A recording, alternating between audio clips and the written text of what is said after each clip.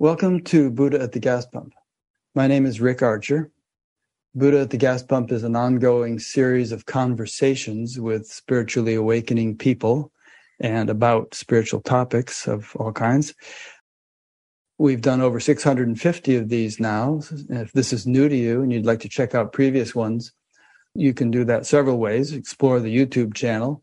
In fact, I encourage you to subscribe to it. We're reaching nearly 100,000 subscribers this year. To subscribe, click the subscribe button, obviously, and then click the little bell that pops out after you hit the subscribe button. Or you can explore it on the website, which is actually better organized than the YouTube channel because we have a whole categorical index of all the interviews and several other ways that they're organized. This program is made possible through the support of appreciative listeners and viewers. So if you appreciate it and would like to help support it, there's a PayPal button on every page of the website. Also, you'll notice that we don't have a discussion feature enabled on YouTube. And that's because discussions were just very hard to moderate there, and internet trolls tended to mess things up. So we have the discussion going on a Facebook group, and there's a link beneath this video to the specific discussion area for this particular interview. So if you click that and want to discuss the interview, you can do it there. Okay, my guest today is Bernard Carr. Bernard is Emeritus Professor of Mathematics and Astronomy at Queen Mary University of London. As an undergraduate, he read mathematics at Cambridge University, and for his PhD, he studied the first second of the universe, working under Stephen Hawking. He also became a good friend of Stephen's, shared an office with him, traveled with him, lived in his home. Perhaps he'll talk about that a bit. He was elected to a fellowship at Trinity College, Cambridge in 1975, and in 1980, spent a year traveling around the U.S. as a Lindemann Fellow before taking up a senior research fellowship at the Institute of Astronomy in Cambridge. In 1984, he was awarded the Adams Prize, one of the UK's most prestigious mathematical awards. In 1985, he moved to Queen Mary and became a professor there in 1995. He also held visiting professorships at various institutes in America, Canada, and Japan. His professional area of research is cosmology and astrophysics and includes such topics as the early universe, black holes, dark matter, and the anthropic principle. He is the author of around 300 papers and books, and the books Universe or Multiverse and Quantum Black Holes. He is also very interested in the role of consciousness, regarding this as a fundamental rather than incidental feature of the universe. And that's the main reason I was inspired to interview Bernard, and you'll see in a minute some of the things we're going to talk about. In particular, he is developing a new psychophysical paradigm linking matter and mind, which accommodates normal, paranormal, and mystical experiences. He also has a long-standing interest in the relationship between science and religion, especially Buddhism, having been the co-holder of a grant from the Templeton Foundation for a project entitled Fundamental Physics, Cosmology, and the Problem of Our Existence. He is president of the Scientific and Medical Network and a former president of the Society for Psychical Research. I've spent an enjoyable week listening to many of Bernard's talks and other interviews and reading a number of things he sent me to read. And I accumulated several pages of notes. And last night it was like getting to be about 10 o'clock, and I realized my notes really weren't very well organized. So I had to go to bed. So I just sent them over to Bernard to show him what I had been accumulating. And like the story of the shoemaker and the elves, when I woke up this morning, I discovered that Bernard had organized them very nicely into 5 major topics. And I'm just going to read you those topics to give you a heads up on what we're going to talk about. So the first is the multiverse and fine-tunings. And obviously we'll define these as we go along. Time and consciousness, science, spirituality, and psychical research, quantum theory, and post-materialist science and hyperspatial models. So we'll try to apportion our time so as to do justice to all of those different topics, and the interview will last about 2 hours. So welcome, Bernard. It's wonderful to connect with you. Thank you, Rick. And first of all, I must thank you for spending so much time reading my articles and watching my various interviews. and I hope it didn't deprive you of too much sleep last night. Oh, I never deprive myself of sleep. I listen to most of your interviews while hiking in the woods, which I do on a daily basis. So killing two birds with one stone, so to speak.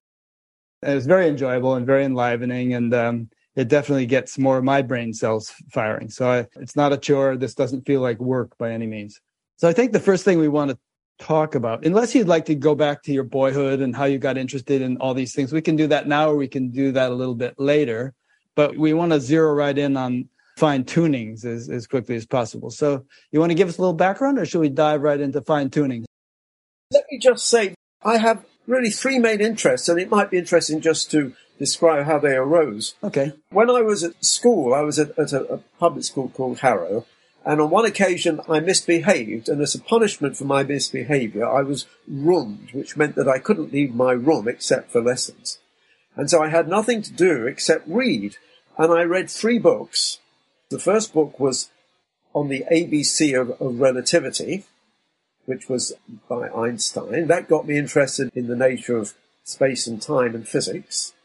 Then I read a book called An Experiment with Time by J.W. Dunn, and that was about his precognitive dreams, and that got me interested in psychical research. And then I read a book called The Third Eye by Lobsang Rampo, who was allegedly a Tibetan Lama who'd taken over the body of a Cornish fisherman or something. And that got me interested in Buddhism.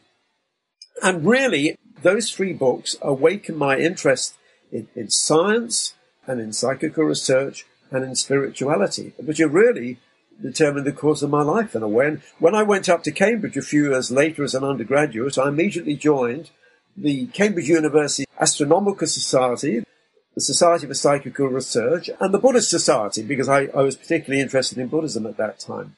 And so I've really pursued those interests all my life, and professionally I became a cosmologist, so I became a scientist.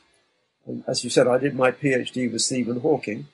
But I've always maintained my interests in the other topics, in particular in psychical research, and indeed in not only religion, but more generally in religious studies and the idea of spirituality. And so the 3 topics, which we'll all be covering today, really all go back to that period when I was about 15, and really all resulted by my misbehavior, which is rather ironic. I wish my misbehaviors had resulted in such a productive outcome. Unfortunately, they didn't. Well, I don't want to encourage any form of misbehavior, but it's funny how things turn out. Yeah. It's interesting because Hawking was famously an atheist, and you were a close buddy of his. Did the 2 of you ever debate that topic, or did you just steer clear of it? We talked about it because, I knew Stephen well. I lived with the family for a while. We had very different views. Of course, in terms of psychical research, I took the phenomena seriously. Stephen had read the books by Rhine, I think, when he was a teenager. J.B. Rhine, right. J.B. Rhine. But he came to conclude there was really no evidence for it, so he didn't believe in that. As regards his atheism, of course, I disagree with that too. Stephen believed everything would be explained by physics. People sometimes say, well, why didn't I try and persuade Stephen to get more interested in spiritual matters? But I never saw that as important. Stephen was a brilliant physicist. He was a genius at physics. And I saw no reason to distract him by getting involved on the spiritual path. I mean, if he spent all his life sitting in meditation, which in a sense he might have been able to since he couldn't move his body, he might have become spiritually enlightened, but he would not have made such a great contribution to physics. And so I never felt any desire to actually convert him to my way of thinking. The world needs great scientists and great spiritual people, but they don't have to be the same. And it seems to me that it's only a small fraction of people who are interested in both. So the fact that Stephen was an atheist never really bothered me at all, and I never really wanted to dissuade him. It's slightly ironic, though, that because Stephen was blessed by 4 popes and ended up being interred in Westminster Abbey next to Isaac Newton. So maybe if he does get to the pearly gates, they'll let him in anyway. But he was, of course, skeptical, but that didn't bother me at all. Yeah. One point we might cover today is whether spiritual endeavors can actually enhance the study of physics and vice versa, perhaps. That's an interesting area to explore. Okay, so that's a good introduction to how you ended up where you are. I can discuss how science and spirituality may support each other later on, I think. Yeah, let's get into that. In fact, that's in our notes. So explain to us what fine tunings are. I'm happy to start off talking about this because in some sense this comes under the heading of my cosmological work, which, if you like, is less controversial from a scientific perspective. And I heard one interviewer describe you as perhaps the world's greatest expert on fine tunings. So I wouldn't say that. However, what happened was that in 1979, I wrote a big review paper with Martin Rees for Nature, which was on the question of the so-called anthropic principle, which is to do with the fine tunings. And so that became quite a well-known paper because it was one of the first papers to get attention in a respectable science journal. But the idea is, well, it goes back to Brandon Carter, really, and people like Bob Dickie several years earlier, so I certainly wasn't the founder of the idea. The idea is that there are certain coincidences in nature which seem to be necessary for our existence as observers in the universe. Most of what I'm going to say is in the context of the Big Bang model. But there are different sorts of fine-tuning, so it might be useful to distinguish between those. These fine-tunings are sometimes called the anthropic principle. Anthropic is the Greek word for man. It's a terrible word because these tunings aren't specific to human beings, but nevertheless that's the word that Brandon Carter used, and we're sort of stuck with it now. What's called the weak anthropic principle merely says that given the constants of nature, there is a selection effect on when and where we must exist in the universe. For example, we have to be close to a star, for example. But a more interesting question is, why do we exist when the universe is as old as it is? The universe is actually 14 billion years old, 14 billion years since the Big Bang. And that means the size of the universe is roughly the distance light has travelled in that time, so 14 billion light years. So you might ask, well, why is the universe as big as it is compared to human beings who, of course, just exist on this very tiny planet? Well, you might just say it's just coincidence. The universe happens to be roughly 10 billion years old, and therefore it's 10 billion light years in size. But there's another argument which was given by a physicist called Bob Dickie in the 1960s, which says in order to have human beings, you have to have heavy elements, and those heavy elements are made in stars. But stars can only burn and then explode as supernova to produce the heavy elements after their lifetime, which is something like 10 billion years. So before roughly 10 billion years, there can't be any observers because there wouldn't be any chemicals. On the other hand, if you wait much longer than 10 billion years, all the stars will have burnt out, and therefore there wouldn't be any planet sustaining life either. So that was a simple argument which said that if observers are going to exist, it can only be when the universe is something like 10 billion years old. So aside from observers, are you saying that there probably weren't any heavy elements until 10 billion years into the life of the universe? That is the argument. Now, it isn't really 10 billion years. I'm being rather simplistic. Roughly, maybe. The first stars are bigger than that, and they would have produced heavy elements bigger than that. But I'm just using powers of 10. Notice this isn't saying the universe doesn't exist. It's not apart from 10 billion years. It's just saying there aren't going to be any observers around at that time. Right. But it's going to be all stars, which are basically just fusion reactions. And you might even say very few planets, because unless the heavy elements have been produced, we're not going to have planets. Well, that's also true. I mean, that gets into the technicalities of how planets form. But the point is that this isn't controversial. This is simply saying the existence of observers actually imposes a selection effect on when you exist. And this is just a purely logical necessity. There's nothing controversial about that. So what's called the weak anthropic principle, I would say, is common sense. Where it becomes controversial is when you ask, are the values of the constants themselves determined by life, whether life can arise? Now that's called the strong anthropic principle. The evidence for that lies in a large number of strange coincidences involving the constants of physics. I can't go through all of them in detail, but I'll just give you a sort of taste of the sort of coincidences. First of all, you've got what are called the dimensionless coupling constants, which specify the strength of the four interactions. So you've got the gravitational interaction, you've got the electric interaction, the strong interaction, and the weak interaction. And they're all associated with coupling constants. That's to say, dimensionless numbers. And fundamental physics doesn't tell us what the values of those constants actually are. We measure them, we know what they are, but we can't actually predict them on the basis of any theory. Particle physics is very successful in understanding relationships between the forces. It can explain the unification of the forces, but it can't actually explain the actual values of the coupling constants. But what is remarkable is that there have to be certain coincidences between those coupling constants in order that, for example, stars and planets can exist. To give you a simple example, though it's very technical, you can only have both the stars, which explode as supernova, and the lower mass stars, which can have planets, if the gravitational fine structure constant, which is 10 to the minus 40, is the 20th power of the electric fine structure constant, which is roughly 10 to the minus 2. Okay, because 10 to the minus 2 times the 20th power is 10 to the minus 40. Now that's unexplained, and it explains why the gravitational force is so much weaker than the electric force.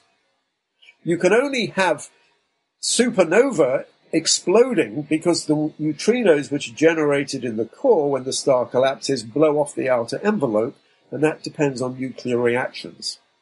And that only happens because the weak fine structure constant is actually the fourth power of the weak fine structure constant. The weak fine structure constant is 10 to the minus 10, so if you take the fourth power of that, it's 10 to the minus 40. But again, that's not explained. Now, I hope it's not getting too technical with the mathematics. I'll avoid mathematics from now on. But those are the fine coupling constants. There are also lots of relationships between the masses of the elementary particles, the neutron and the proton and the electron, between the strength of the strong interaction and the electric interaction, which are required in order to have interesting chemistry. If you didn't have fine tuning, you'd either have no elements at all, apart from hydrogen, or all your elements would be as heavy as iron, and that wouldn't work either. And finally, there are a lot of cosmological constants, which we can measure, and we know they're crucial to understanding the Big Bang Theory, but we don't know what those constants are. For example, there's what's called the photon to baryon ratio. That's the ratio of the number of photons in the background radiation, which is the evidence of the Big Bang, compared to the number of protons. And that's a ratio of something like 1 billion. And again, we don't know why it's 1 billion, but it just needs to be 1 billion for various reasons in order to have galaxies and stars and things like that. The point is that there are and the most famous one involves what's called the cosmological constant. It's a bit too technical to go into now, but this is the dark energy which pervades the universe. And this was discovered only about 20 years ago. The universe is accelerating due to this. It's called a cosmological constant. That's what Einstein called it. It's due to the vacuum energy in some sense. And again, we don't really understand where this dark energy comes from. But again, it has to be finely tuned. Because if it was too large, and naturally speaking it should be much larger than observed, if it was too large, then it turns out it would stop galaxies forming because it's a repulsive effect. So that's an example of two cosmological parameters. There's also another parameter which determines the amplitude of the fluctuations that give rise to galaxies. So there are another set of fine-tunings involving the cosmological parameters. So just to summarize, because it's a bit technical, we've got fine-tunings associated with the fundamental interactions. We've got fine-tunings associated with the various particles in the universe. And we've got fine-tunings associated with cosmological parameters. And these tunings seem to be necessary in order for planets, stars, and people, or maybe just complexity in general, to arise in the universe. So that is the claim. It's a controversial claim because not everybody likes the idea that physics isn't going to explain everything. And it becomes, especially when you try to ask, well, what is the possible explanation for these fine-tunings? Now, that's another topic which I can talk about, but that's the sort of data, if you like. That's what we mean by the fine-tunings. Some people say, oh, I don't believe in the fine-tunings. It's all a coincidence. And they like to say, well, no, the final theory of physics will predict one day all of these constants of nature. Maybe it will. Maybe the final theory will one day predict these constants of nature. But if so, it will remain a remarkable coincidence that the constants predicted are precisely what are required for life. And it was originally hoped, for example, that string theory or M theory would explain all the different constants of nature. But that hasn't happened. And in fact, string theory specifically predicts that we have what's called the string landscape, which says this cosmological constant, which I mentioned, rather than having a unique value, could have a huge number of values, something like 10 to the power 500. So string theory itself is sometimes invoked as an explanation for the fact that you need the fine-tuning. But I now have to come on to the explanations, but I don't know if you want me to pause. I do have a question. How many fine-tunings or constants are there altogether, approximately? The number of fundamental constants in physics, there are something like 30, 40 fundamental constants. So we know what they are. They're constants which arise in particle physics, and they're constants which arise in cosmology. But the real question is, how many of those constants are related? Because some of those constants are inevitably interrelated, so they're not independent constants. So the really important question is, how many of these constants are fundamental in the sense that they're independently determined? And that might only be something like a dozen or something. I mean, we don't know because we don't have the final theory. And the whole point about unification is that the more unified the model, the fewer the number of fundamental parameters. But there are at least the cosmological parameters, for example, as far as we know, they're what we call contingent. They're not predicted by a fundamental theory. And likewise in particle physics. So they may be of order sort of 12 constants, which are involved in these fine-tunings. The number of fine-tunings themselves, again, I could give you something like 20, but I mean, obviously they have different statistical significance. The question is really, how fine is the tuning? If constants are just given to an order of magnitude, it's not so interesting. What's interesting is when the fine-tunings have to be obeyed to something like, a fraction of a percent. That's when it gets interesting. So let me just say that the number of fine-tunings and the degree of fine-tuning is sufficiently impressive that there's something weird going on, in my opinion. So let's say there's 12 or 20 variables, and if we can imagine them as being like a Las Vegas slot machine with 12 or 20 wheels, and each of those wheels, many of them have a vast number of possible values, then we pull the handle on the slot machine, and somehow or other, all of these have lined up just right for us to have the kind of universe we have. And the statistical probability of that is probably mind-bogglingly small. It's an appropriate analogy, the casino one, because the analogy I like to give is, let's imagine we're buying lottery tickets. Okay, so you buy a lottery ticket, and of course there are millions of people buying a lottery ticket. You win the lottery and you won $1 million, and you think, wow, that's a miracle. But actually, it isn't a miracle. It simply means that 1 million people have bought lottery tickets, and you happen to be the one who was lucky enough to find it. And that's precisely the analogy which most physicists at least like as an explanation for the fine-tunings. They say, well, maybe we've got lots of universes, a multiverse, and we necessarily have to be in one of the universes where the constants are right for life. So we're not saying the other universes don't exist. We're just saying that there's a selection effect on what sort of universe we can be in. And so in that sense, what's called the strong anthropic principle just becomes a reflection of what I earlier called the weak anthropic principle. Because you remember, the weak anthropic principle merely says the existence of observers imposes a selection effect on when and where you are in this particular universe. If you've got a multiverse, it's saying the existence of observers imposes a restriction on which universe you're in. And in that sense, the strong anthropic principle, which is controversial, becomes an aspect of the weak anthropic principle, which is not so controversial because it becomes a logical necessity. But then, of course, it depends on whether you believe in the multiverse, which is another question. So it seems to me that the idea of the multiverse is kind of a cop-out for those who feel uncomfortable about the suggestion that all these fine tunings turned out just right might be symptomatic of some organizing or underlying intelligence that gives rise to the universe. They can say, okay, if there are a gazillion other universes, we just happen, and most of them are duds, we just happen to end up in the good one. So we're lucky.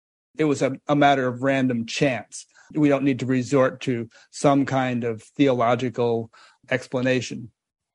Well, Rick, you put your finger on a very important point, because when I first wrote this paper with Martin Rees, it was very controversial. A lot of physicists hated the idea. One of my physicist friends even said it was obscene. Now, the reason it was seen as obscene was partly because it was seen as philosophy rather than physics. And that's fair enough, because it is on the borders of physics and philosophy. I'm just thinking of, you could have a book called Pornography for Physicists, and it would just be all these formulae and explanations. Well, yes, I've never heard it described as pornography, but again, it could be a good analogy, but I don't want to seem to be justifying pornography. However, the real reason I think it got such an adverse reaction was that it also smelt of theology. Because if you got the fine-tuning, the alternative explanation is obviously that there was a tuner, that in some sense a creator had tailor-made the universe for our convenience. In other words, you have the idea, if you like, that there was God, who you imagine a space of all the coupling constants, and God in some sense puts his pin in this space at the right value to produce human beings. Now, that's, of course, very different from the view in which you say there are millions of universes, or large numbers of universes, and we just happen to be in one of the small ones which produce life. So there has always been the controversy as to whether these anthropic tunings should be attributed to God, or whatever word you want to use, or to a multiverse. Now, obviously, theologians would prefer it to be God. Physicists would much prefer it to be in the multiverse, because in some sense, the multiverse does away with the need for a fine-tuner. Now, this is still a controversy. There are still some people who prefer to think that fine-tunings reflect the existence of if you like, a divine intelligence. But, of course, most physicists don't like that. Most physicists don't want to resort to God. Even if they believe in God, they want to keep him out of physics. And so there are a lot of atheist physicists who are converted to the idea of the anthropic principle precisely because of the multiverse. So you have people like Stephen Hawking, you have people like Steven Weinberg, people like Martin Rees, people like Leonard Susskind. All of these people are atheists who might at one stage have been very anti the anthropic principle, but now they're supporters of the anthropic principle. Well, most of them are dead, but they're supporters of the anthropic principle precisely because it is naturally explained by the multiverse. So in some sense, the fine-tunings almost become evidence for the multiverse. But I have to say that not all physicists think that. Some physicists think the multiverse is also rather too mystical. There are a lot of physicists who would like to think there was only one universe and there's no God. And so they think that the multiverse is just as mysterious and unpalatable as the idea of God. So I shouldn't give the impression that everybody, all physicists now accept the multiverse, but at least it is respectable. And when the word anthropic, 40 years ago when I first wrote about it with Martin, was really a taboo topic. Now it's become relatively respectable in the fact that very eminent physicists now will utter what used to be called the A word, anthropic. A lot of people wouldn't even use the word because it was almost pornographic, if you like. But now it's much more respectable. I mean, the field is, physicists are still split about it, but nevertheless there are a lot of eminent supporters. And it's really, I would say, all because of the multiverse. You can argue about whether the multiverse is actually proper physics. I mean, most of the critics don't so much disagree with the possibility of a multiverse. They just say it's not in the domain of science because you can't see the other observable. You can't see the other universes. There's no evidence for the other universes, and therefore this should be classified as philosophy rather than physics. I sort of have some sympathy with that view, but on the other hand, the frontiers of cosmology and particle physics have always been on the border of physics and philosophy, because there is always a period in the development of physics on either the macroscopic or the microscopic frontier where your theories go beyond the data, where you haven't actually got the data to confirm your ideas. And that, if you like, means you're in the domain of philosophy. And so it is true, at the moment we don't have any direct evidence for the multiverse, but nevertheless I don't see in principle why there shouldn't come one day evidence for the multiverse. In the meantime, we're in a sort of state of purgatory between philosophy and physics. I call it between cosmology. Cosmology is a branch of physics, but I refer to metacosmology, which is on the border between cosmology and philosophy. So I'm happy to regard the multiverse as part of the domain of metacosmology, as a compromise with those people who don't think it's proper physics. But the point is, I would like to stress, new ideas in cosmology have always been in the domain of metacosmology. Originally, cosmology was just dismissed as a branch of physics until we got the evidence for the microwave background and Big Bang nucleosynthesis and, the expansion of the universe. So yesterday's metacosmology is today's cosmology. Today's metacosmology, i.e. the multiverse, I think will be tomorrow's respectable cosmology. Yeah, I heard you give a talk in which you traced the history of science in terms of its dismissal of things outside its purview as being metaphysical, and then science evolved to incorporate them and to find evidence for them, and therefore they were no longer metaphysical. But then there were other things outside that periphery, and it just continued to grow. So I think when a scientist makes a statement like that, they're really making a statement about the limitations of their discipline rather than about the limitations of the universe. Absolutely. And the important thing to stress is that it's not just the universe is getting bigger as we expand our knowledge of it. The nature of science is changing. The history of astronomy is you go from the geocentric to the heliocentric to the galactocentric to the cosmocentric and maybe now even to the multiverse view. And that's on the macroscopic scale. And of course, on the microscopic domain, we've also changed our view of the universe as we've discovered, atomic physics, which says the objects aren't really solid, they're just mainly vacuum with particles. And then we go to quantum theory, which says that you don't have particles but waves. And then we go to even more exotic ideas, such as higher dimensions and things like that. So in either the macroscopic or the microscopic domain, our view of the universe is constantly changing. And not only the view of the universe, what we regard as legitimate science is always changing. So to give a simple example, Auguste Comte was a philosopher, 18th century, who said that there may be stars outside the solar system, but it will never be part of mainstream science, for the simple reason that we can never study these outside stars in the normal way of astronomy.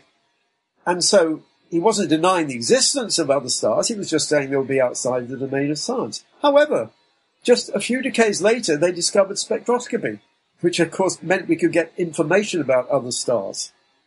And so immediately the domain of science expanded to the whole of the galaxy. And then there was a time when people said, well, the galaxy is science, but we'll never see beyond the galaxy. We don't even know if there's anything beyond the galaxy. There was an argument just about whether the galaxy was the universe, because some people thought all those nebulae were inside the galaxy. And there was a big debate about that in the 1920s. But then Hubble came along in the end of the 1920s and showed that actually there were these galaxies outside our galaxy, the Milky Way, and indeed they extend for billions of light years. And now, of course, we're seeing them with incredible detail in the James Webb Telescope. So the point is that all these developments are expanding the domain of science.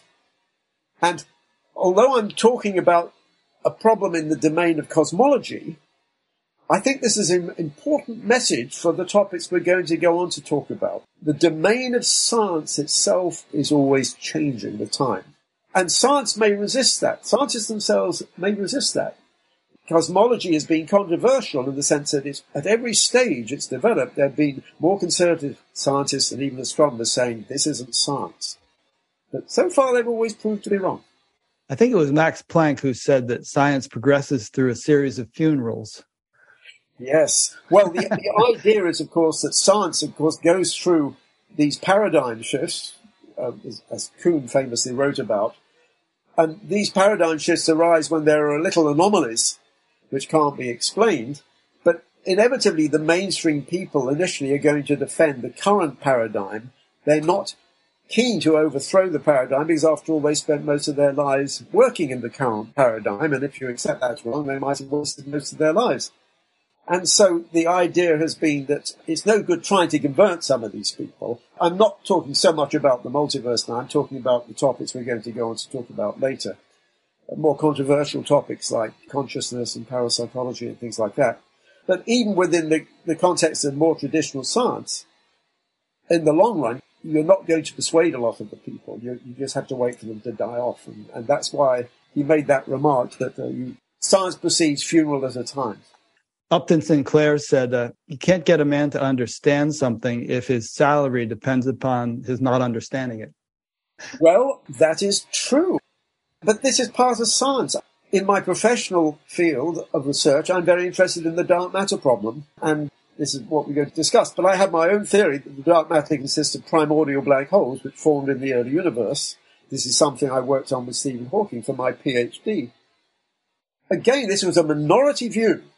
Not many people took it seriously. Now, it's becoming much more popular, partly because we haven't found the particle physics dark matter, and partly because of the detection of gravitational waves, which might conceivably have come from primordial black holes. We know black holes exist. There's lots of evidence for that, but we don't know that primordial black holes exist. These are the ones that form in the very early universe. So it's a strange thing. I've spent 50 years working on these things. It's a minority view.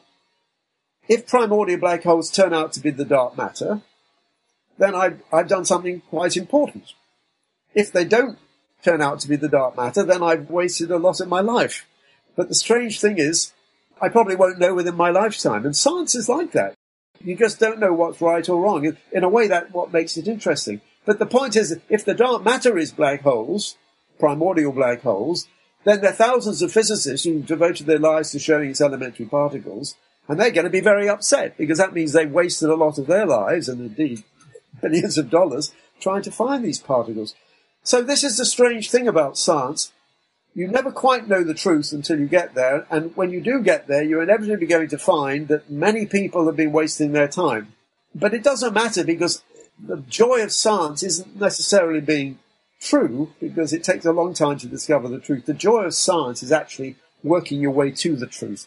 And even if an idea turns out to be wrong, it very often turns out to be useful. Columbus was actually a horrible man when you look at what he did, but he thought he was finding India when he sailed across the Atlantic, and he was wrong. But hey, look what we got. Well, look at the great contribution he made. So I don't think you should judge scientists by whether their ideas are right or wrong. Because the point is, are the ideas useful?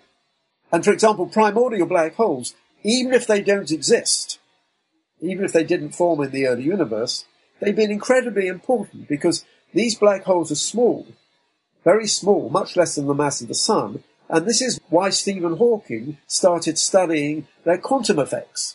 And Hawking came up with this remarkable result. The black holes aren't black at all. They radiate like black bodies with a temperature. And the temperature is inversely proportional to the mass. So it's tiny for something like the sun. But this was an incredibly important result, one of the most important results in 20th century physics, because it unified relativity theory, quantum theory, and thermodynamics. Now, ironically, we still don't have direct experimental evidence for this.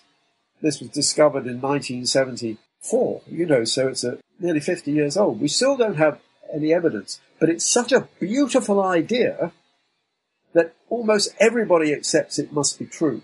So it works out mathematically, I guess. It just is so beautiful mathematically. Right. John Wheeler, who coined the word black hole, he once told me it was such a beautiful theory that talking about it was like rolling candy on the tongue. A lovely idea. But the point is that even if primordial black holes don't exist, thinking about them has led to this enormously important development in physics. So that's just a small example of how an idea can be useful even if it doesn't turn out. The idea of primordial black holes can be useful even if they don't actually exist. Okay, I see some questions have come in, but we won't get to them quite yet.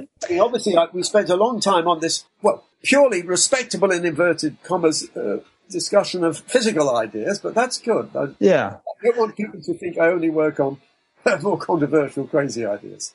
I've been playing with the thought that what if we could somehow verify the existence of the multiverse, and lo and behold, we discovered that all these other universes are fine-tuned for life also. What then? Would there have to be some kind of super multiverse that we would jump to? Well, that is interesting. I mean, of course, in a certain sense, if all the universes had the fine-tuning, you wouldn't have needed the multiverse in the first place. Alternatively, you could say the constants are fixed by the final laws of physics, but there are just lots of universes in which all the constants are going to have those fixed values. The point is, cosmology is trying to explain the Big Bang. That's what quantum cosmology does. If it can explain one Big Bang, it can make other Big Bangs. If the fundamental theory of physics is going to uniquely determine the constants, you're simply going to have the constants being the same in all the universes. What your question really comes down to is this. Are the fraction of universes containing life really very, very small? Because you see, the assumption in the arguments I've given you is that you've got the millions of universes. We haven't said actually how many. You've got all these universes. They have different constants. But the idea is only a very tiny probability that the constants are going to be right for life. So we're going to be only one of the tiny fraction of the universes which can produce life. However, that doesn't imply that there's only one. For example, one isn't saying that the constants may be uniquely determined. There might be different values of the constants which would allow life of a different form. For example, where we are carbon-based life, and maybe life could be based on something else. Or maybe there could be some form of life which doesn't even depend upon planets. So one isn't saying that it's only one small set of constants that make life. There could be other sets of constants. But the idea, at least, is that it's only a small fraction of islands, if you like, in this multiverse where life can arise. So it's a tiny fraction. That's the idea. It's a tiny fraction of the multiverse which can allow life to arise. But I have to say, that's not the only view. There is another physicist called Lee Smolin, and he has a different view of the multiverse. I'll briefly describe. He says that you form black holes. The black holes form baby universes, and they create another universe. And then they form black holes, which create more universes. And he has the idea that every time you form a baby universe, you mutate the values of the constants. So this is a sort of analogy to evolution. And he argues that what happens is, therefore, the universe naturally evolves to one in which all the constants have values which optimize the production of black holes. But this, you see, of course, he's putting the emphasis on black holes rather than observers. But this has an interesting feature that most of the universes end up having the constants required for black holes. So that's interesting. It's not the view I favor. It's another view which says that, in fact, most of the multiverses have got the right tunings, but for black holes. Interesting. But by the same token, they could also be fine-tuned for some form of life. And black holes are just the physical mechanism through which new universes are spawned. Exactly. Perhaps. The point is, I think it's more natural to be fine-tuning the universe for the life rather than black holes. But the point about the black holes is that he has a particular mechanism for creating the multiverse. But then the point is that we have plenty of mechanisms for making multiverses anyway. They can come out of cosmology, out of what's called inflation. They can come out of string theory, out of what's called the string landscape theory. They can come because you come out of the many worlds interpretation of quantum mechanics. So there are lots of scenarios which would predict the multiverse. And in fact, although it's true that we don't have direct evidence for the multiverse, unless you regard the fine-tunings as evidence, the point is that there are theories which predict the multiverse, and that's the reason physicists take it seriously. There are theories coming from both cosmology and particle physics which seem to predict the existence of a multiverse. That's why physicists take it seriously. It may be disconcerting that we don't have direct evidence for the other universes, but that happens a lot in physics. No one can see a quark, because you can't see a quark in isolation, but nobody doubts that quarks and the fundamental particles that make up protons and things, nobody can see inside a black hole by definition, but that doesn't mean we don't regard a black hole as part of physics. Yeah, and the Webb has taken us back to perhaps 200 million years after the Big Bang, but even that's a pretty great distance, and we can't see outside this universe to see other universes out there. That's absolutely true. I mean, what is undoubtedly true within the concept of the Big Bang is that the universe doesn't end at the end of what's called the horizon, which is how far light can have propagated since the Big Bang. There is no doubt that the universe, there is a bigger reality that goes beyond our observable universe. And indeed, there are different types of multiverses, but I won't get into that. It becomes a bit too technical. But just to go back to your original point about intelligence, is it evidence of intelligence? This has been a long-running debate.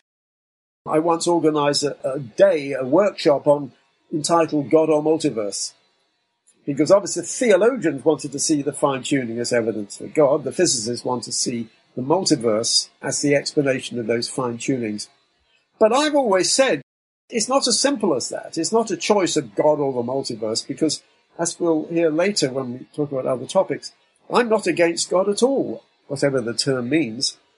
And it seems to me that if you're going to believe in God or some great intelligence, I see no reason why that great intelligence can't create a multiverse as well as create a universe. If there's only one universe, maybe you do have to invoke some special tuner. But if there's a multiverse, it doesn't exclude the possibility of a tuner. It merely says you don't necessarily need one. Well, the Hindus have this image of Vishnu lying on a couch and almost like blowing bubbles, churning out multiple universes. So they have the idea. Exactly. In fact, that's a nice image. In fact, I should use that in one of my articles. It's a beautiful image, blowing bubbles. Right. The different multiverses, yeah. And in fact, in some of the inflationary scenarios, that's what you have. Your universe corresponds to different bubbles, all of which you have different values of the constants. But it's just the standard picture doesn't include Vishnu. You may have heard the quote from cosmologist Brian Swim, whom I'm going to interview in September. He says, you leave hydrogen alone for 14 billion years and you end up with giraffes, rose bushes, and opera. I have a question to tag on to that. However the constants in our universe or any universe may be configured, why should there be any constants or anything at all? Why wouldn't any constants or laws of nature be expressions of some form of orderliness? Or one might argue intelligence. So if the constants in other universes don't give rise to life as we know it, doesn't the emergence of any degree of complexity suggest some form of organizing intelligence? Well, you raise a lot of issues there. First of all, I'm glad you used the word complexity, because I don't like the word anthropic when we talk about the anthropic principle. I tend to think of it in terms of the complexity principle, because these fine-tunings aren't specific to human beings. I mean, they would be required even for making television sets or something like that. But the key thing is the history of the Big Bang has manifestly created complexity. It's created a hierarchy of complexity. And that's indisputable. We can see what happens. We start off with the void or whatever, and then we create elementary particles, hadrons, and then as the time goes on, the hadrons, you've got the atoms, the hydrogen undergoes nuclear interactions and produces the light elements like deuterium and helium. Then you produce the stars, and the stars then produce the planets and heavy elements, and then you get molecules and biomolecules, and then you end up with human beings and then make brains and things like that. So this embodies the quote you gave before. There's no doubt that there is this hierarchical build-up of complexity.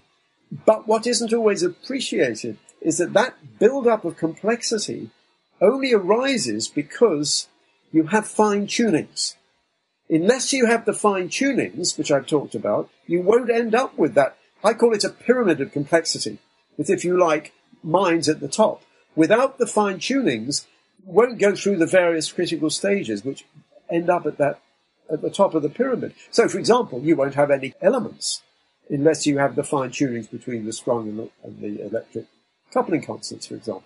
So, to me, the crucial issue is complexity. And then you've got to ask the question, well, how does complexity arise? Now, a lot of people say, well, doesn't this go against the second law of thermodynamics? Because the second law of thermodynamics sort of says the universe, the entropy should increase. In other words, the order decreases. And so for a long time, if you go back to the 19th century, people used to say, well, you'll have a heat death. The universe inevitably will run down and any form of life will disappear. However, we know that's not the case, because what actually happens is that we know there are nonlinear processes which inevitably generate complex structures. This is so-called chaos theory. But this doesn't go against the second law of thermodynamics, because although you're locally producing order, increasing degrees of order, the entropy is increasing in the outside, in the rest of the universe. So the total entropy of the universe is increasing, but it's just that in a small fraction of the universe, the order is increasing. That's why it's a pyramid, because as you go up towards the top, the fraction of the universe in this assembled order is going down, but the total entropy of the universe is still increasing.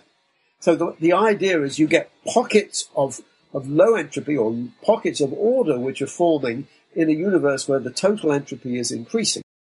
So there isn't a direct conflict with the second law of thermodynamics, and it means the original view of a heat death, which people used to talk about a long time ago, fortunately that turns out not to be correct. There's no reason why the order can't continue to grow, at least if the universe has got these fine-tunings.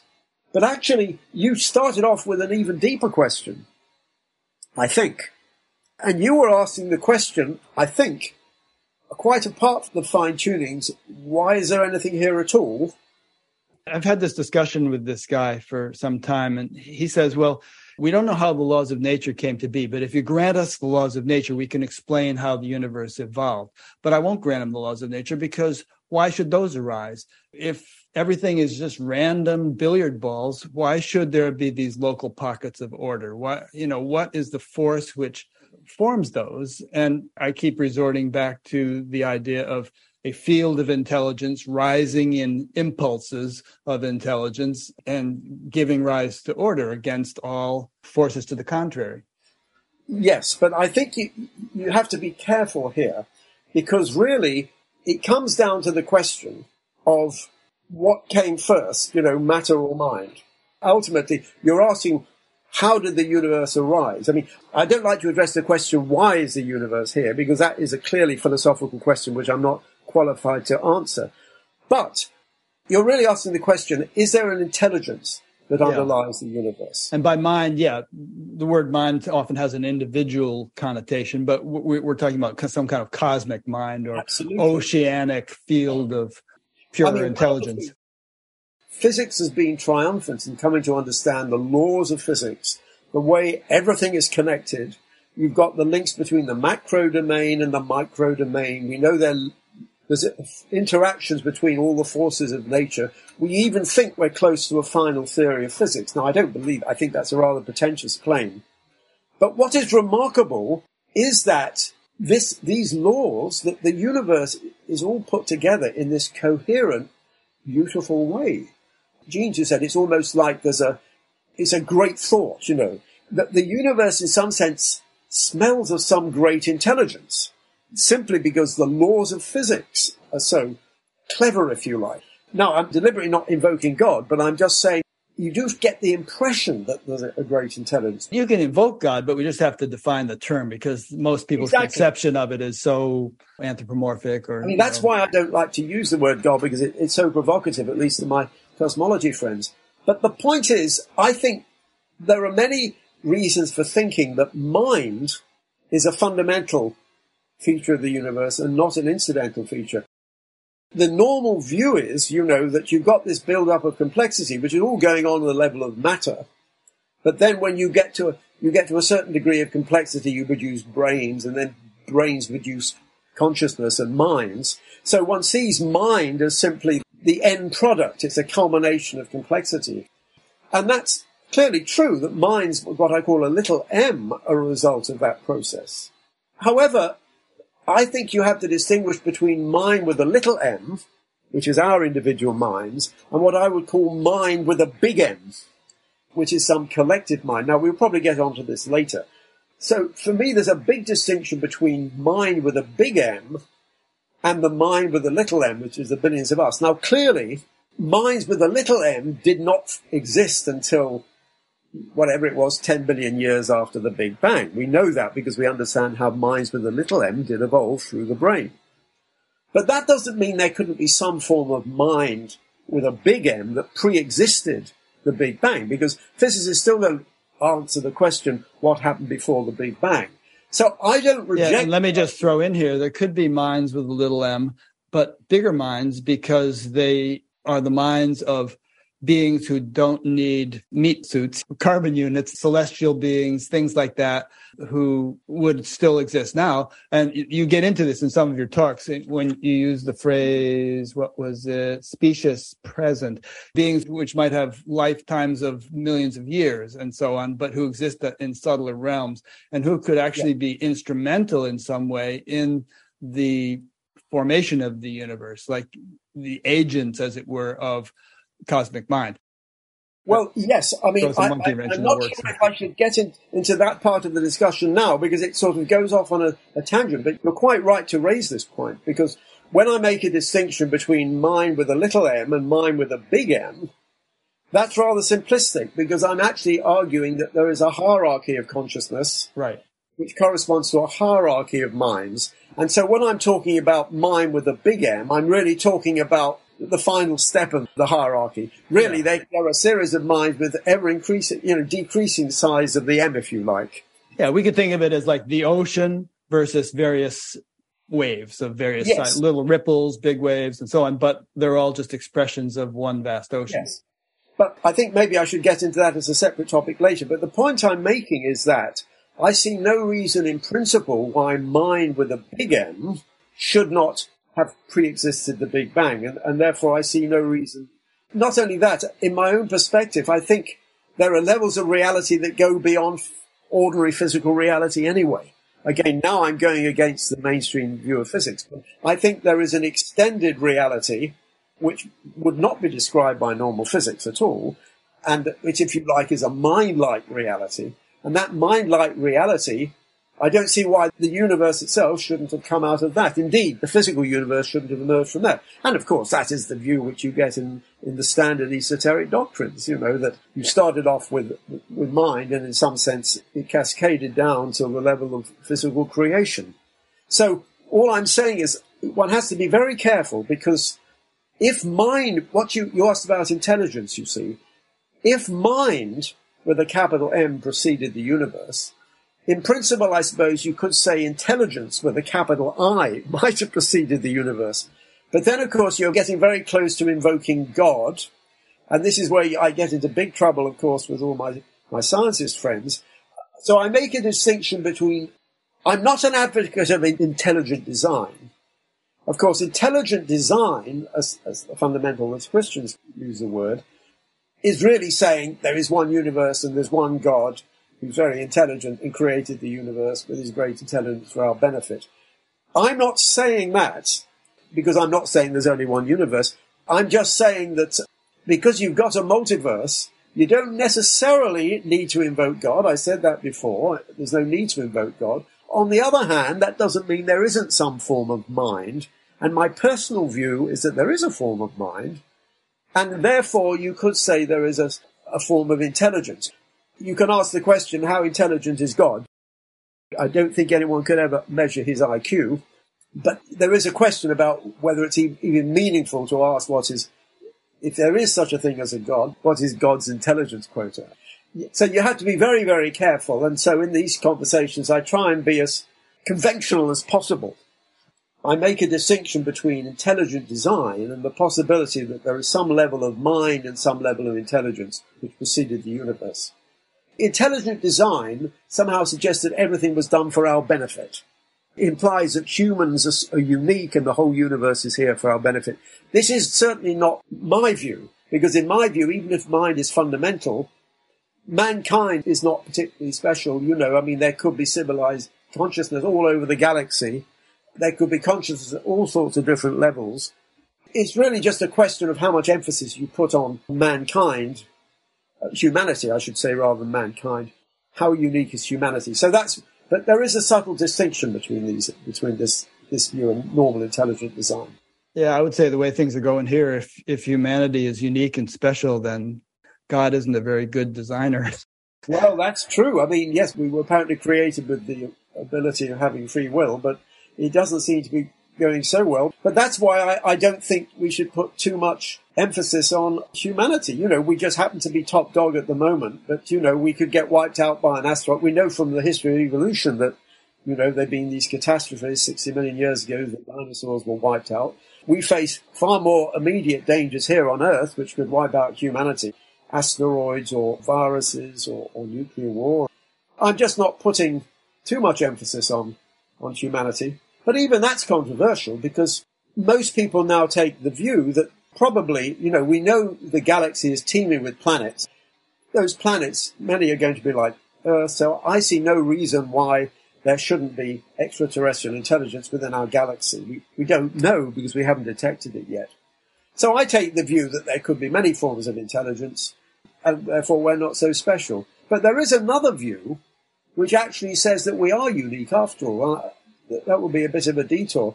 Brandon Carter himself, who coined the word anthropic principle, he had an argument that life is very, very rare and that we're probably unique in the galaxy.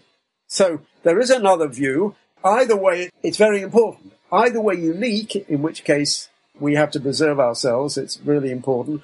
Or there are thousands of civilizations, and that's exciting too, because it means that eventually we will become part of some greater galactic level of consciousness, if you like.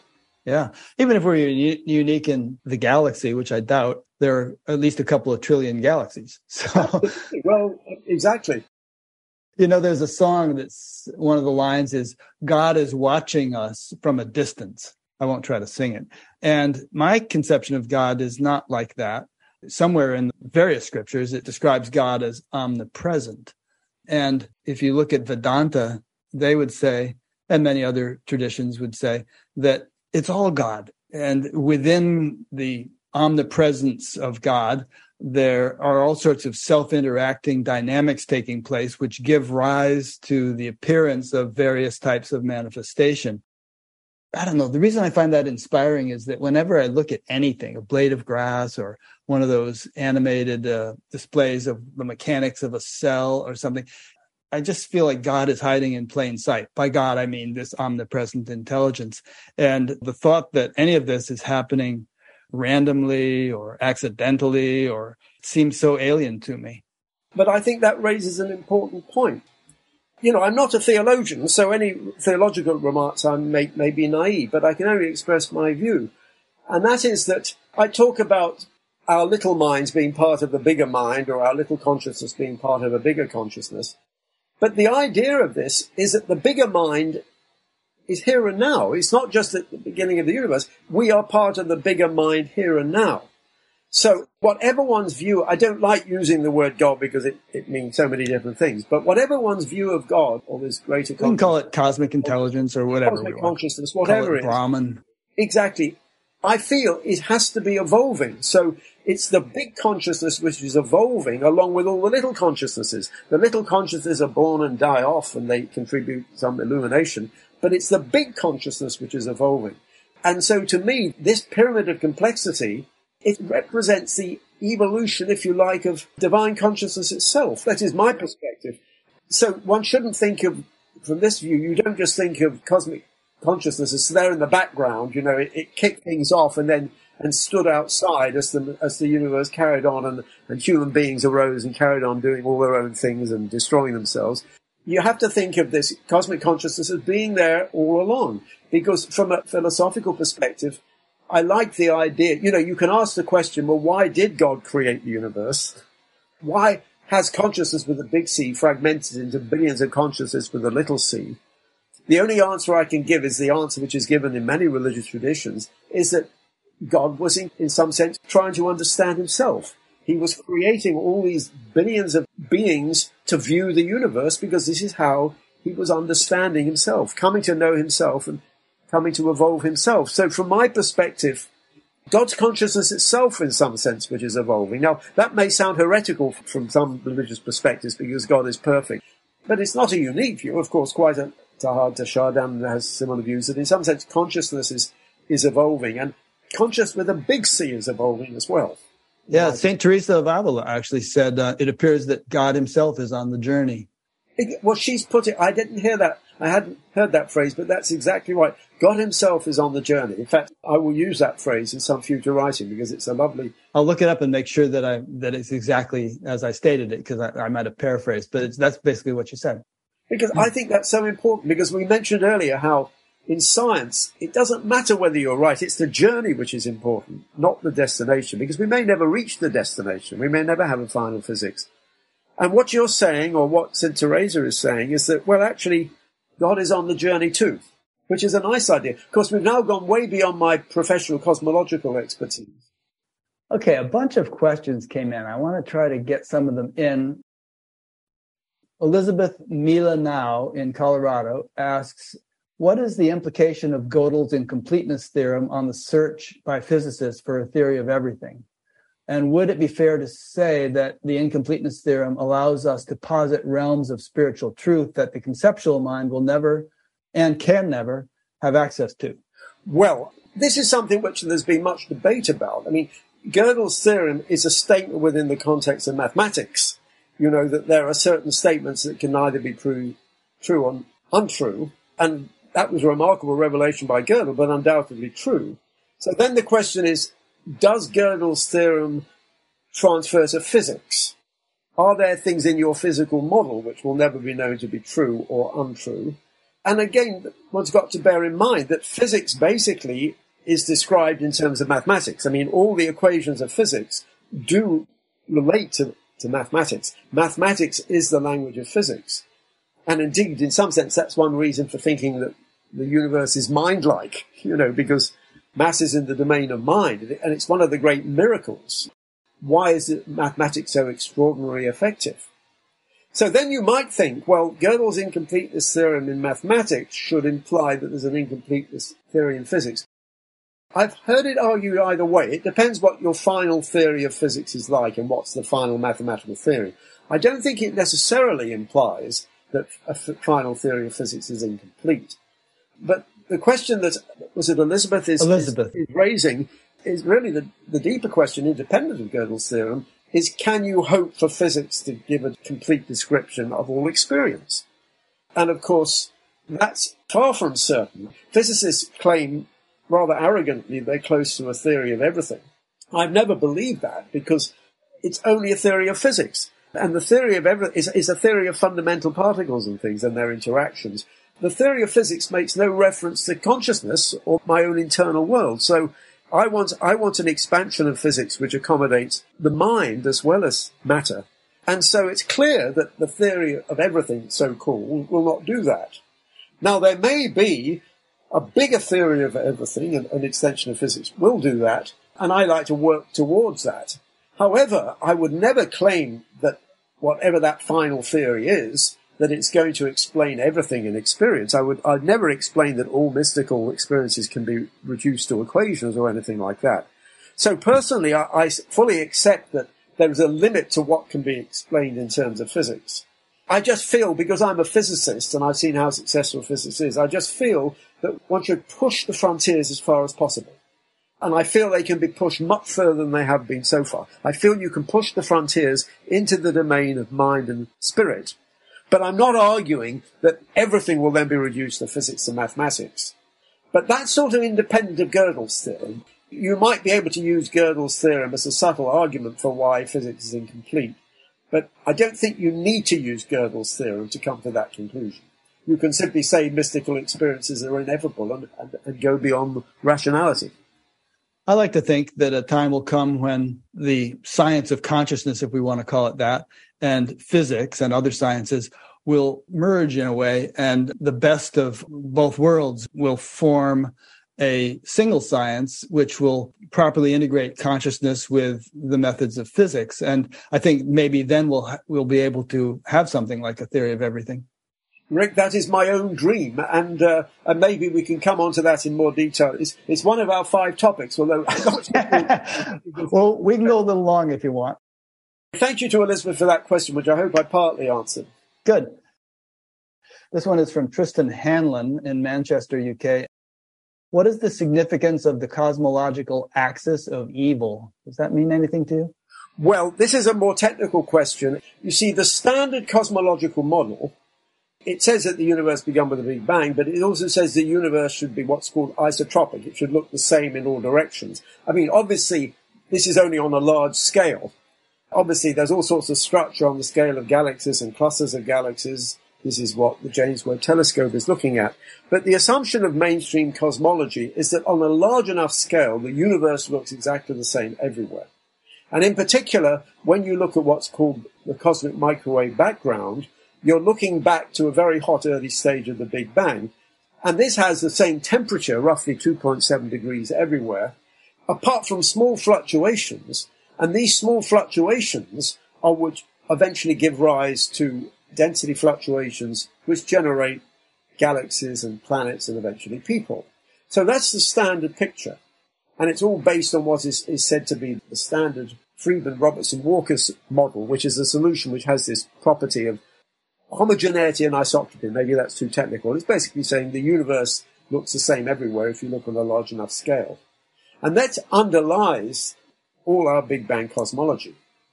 But all along, people have been worried about little anomalies which arise, which suggest that the standard picture, while very successful, may not be completely successful.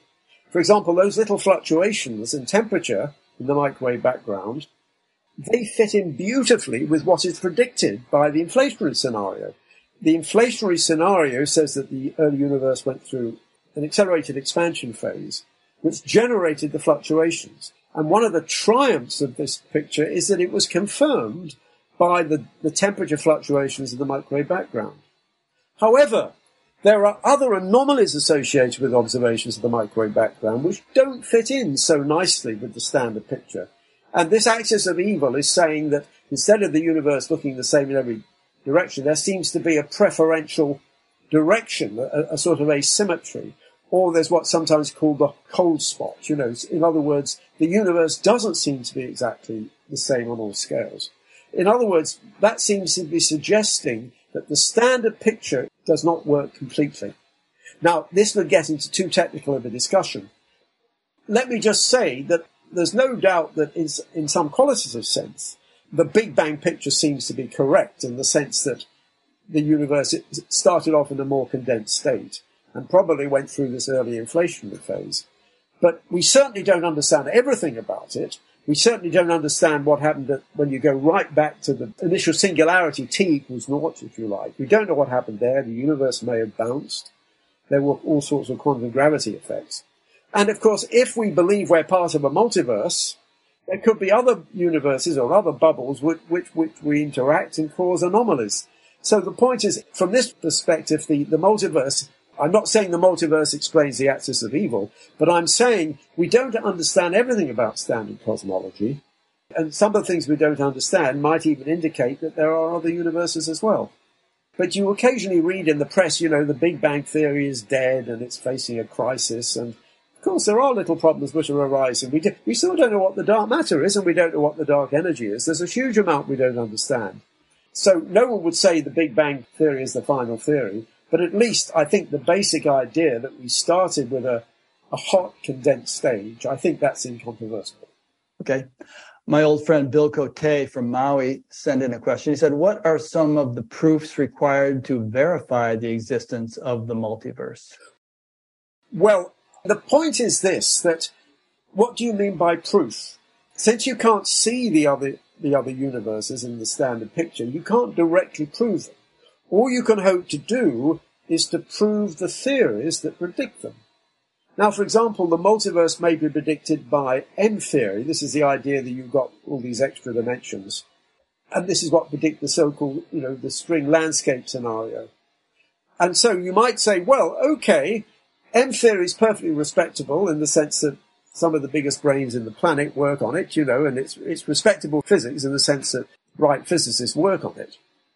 But one has to say that there is no direct evidence for string theory either.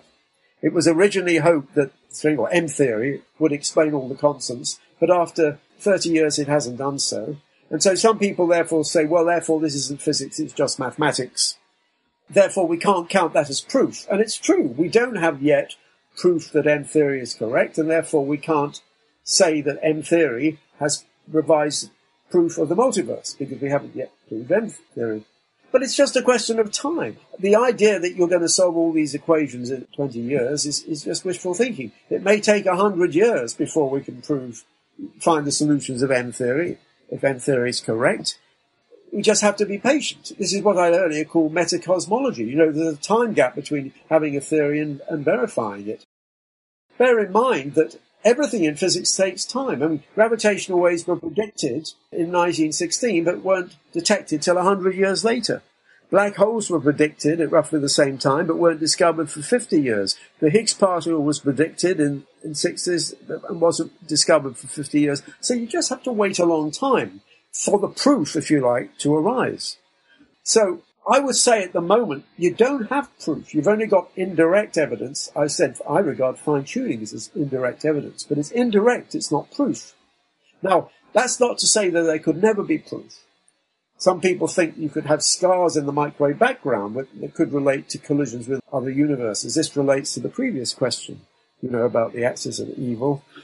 We know in relativity theory you can have wormholes where you can go to distances which you shouldn't be able to go to, because the light travel time is too long. But who's to say one day we won't go through a wormhole into one of these other universes? So I think people who say we can never provide proof of these other universes are too pessimistic.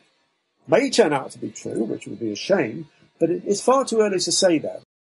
I think eventually there may be proof, but there isn't proof at the moment. At the moment, it's just speculation. Okay, good. Here's a question from Robert Bonomo in Tunis. I guess that's Italy. What do you think of the idea of space-time having been proven to be not fundamental? Donald Hoffman argues this, saying that while they work well as qualities of existence, they are not truly there. Any thoughts? Yes, indeed. But this really goes on to the later topic. But let me just say that the idea of space and time are purely classical concepts. And of course, in relativity theory, space and time emerge as part of space-time, a four-dimensional continuum. But the whole point is, we know that general relativity itself must break down at sufficiently high densities. So the idea of space and time must break down at the Big Bang itself. And this was the significance of the work of Stephen Hawking and Roger Penrose, who showed that there must be a singularity, not only in a black hole, but at the beginning of the universe. It's a point where general relativity breaks down, where space and time no longer exist. So whatever our final theory of physics is, it's got to be the theory which is going to marry up relativity theory and quantum theory. Whatever that final theory of quantum gravity is, space and time will no longer have the standard behavior. And space and time may not even exist. And physicists argue about whether space will turn out to be fundamental and time is emergent, or whether time is fundamental and space is emergent, or whether space and time are both emergent. So we don't know the answer because we don't yet have a final theory of quantum gravity. But what is clear is that space and time are not going to maintain their standard form in our final theory of physics. Now, how that relates to Donald Hoffman's ideas is more subtle, because he's talking about the nature of perception and the nature of mind. And I think that's another reason to say you have to go beyond space and time, because when you're talking about experience, mental experience, you have to go beyond normal physical space and time as well. But I think I'll postpone that to the later topic. Okay. Might have a break for lunch before we get to these later topics. Here's a question from Cedric Orange in Sacramento, California. What's the possibility of the James Webb Space Telescope revealing new, quote, God particle information or more updated Big Bang Theory information? Do you think those new discoveries might be related to spirituality from a metaphysical perspective? Well, when you're talking about the God particle, you're really talking about discoveries made with accelerators like the Large Hadron Collider. I mean, the Large Hadron Collider is what detected the God particle. As opposed to telescopes, telescopes are looking out to the largest distances in the macro domain. Accelerators are looking to the smallest distances in the micro domain. Because, to go to smaller scales, you have to have more and more energy. So the God particle itself is not being discovered by the James Webb Telescope. That's being discovered by accelerators. But what is interesting about cosmology is that the very large meets the very small at the Big Bang. This is because when you look great distance, you're looking into the past. You look a million light years away, you're looking a million years in the past. So when you look to 10 billion light years, or more precisely 14 billion light years, you're actually looking back 14 billion years in the past when the universe was very small. So in some funny way, the very large merges with the very small. So there is a link between particle physics, if you like, which is probed by a Large Hadron Collider, and cosmology, which is probed by telescopes. Now, that said, the James Webb Telescope is going to provide all sorts of indirect evidence. It's going to tell us about the history of the universe, the history of galaxy formation. That's going to throw light on the nature of the dark matter and the nature of the dark energy. And we don't know what the dark matter is. We don't know what the dark energy is. The dark matter might be some elementary particle, which we're looking for at the Large Hadron Collider and other accelerators, or it might be a primordial black hole, which I like, in which case we're more likely to discover it through astronomical observations. The point is, you never know in advance what these new telescopes are going to discover. It's always the unexpected which is exciting. But we can be confident that the James Webb Telescope, besides providing these beautiful, detailed pictures, is going to give us fresh insights into the history of the universe, how galaxies formed, how the big black holes in the center of them formed. Everything is linked together in cosmology. All these problems, the nature of the dark matter, the nature of the dark energy, the existence of the black holes, the big black holes in galactic nuclei, everything is linked together. It's like a detective story where the clues come from all directions. So it's a combination of something like the James Webb Telescope and something like the Large Hadron Collider. It's the two together which are going to provide the answers, and that's what's so exciting. Interesting. Well, I hope the Webb Telescope lasts a long time. One of its mirrors got dinged by a rock the other day. I heard that, yeah. I know. Oh, God, it would be so tragic if it... I was away when this was announced, so I didn't read the paper, but the point is it's a million miles away, and if anything goes wrong, we can't be fixed. No. Unlike the Hubble telescope, where we just sent the space shuttle up to repair it. Right. We can't repair this, so let's hope there's not too much damage. Okay, your answer might be technical, and we want to save time for other things, but I'll ask it quickly, and you can tell me whether you want to answer it or not. Ian Mannings from the U.S. is asking, what is the expected range of masses for primordial black holes, and how might they have formed? Well, this is my field of speciality, so I'm delighted to answer this question, though I could talk about it for hours, so I resist the temptation. Essentially, a black hole can form at any time in the early universe, and its mass is essentially what's called the mass within the horizon when it forms.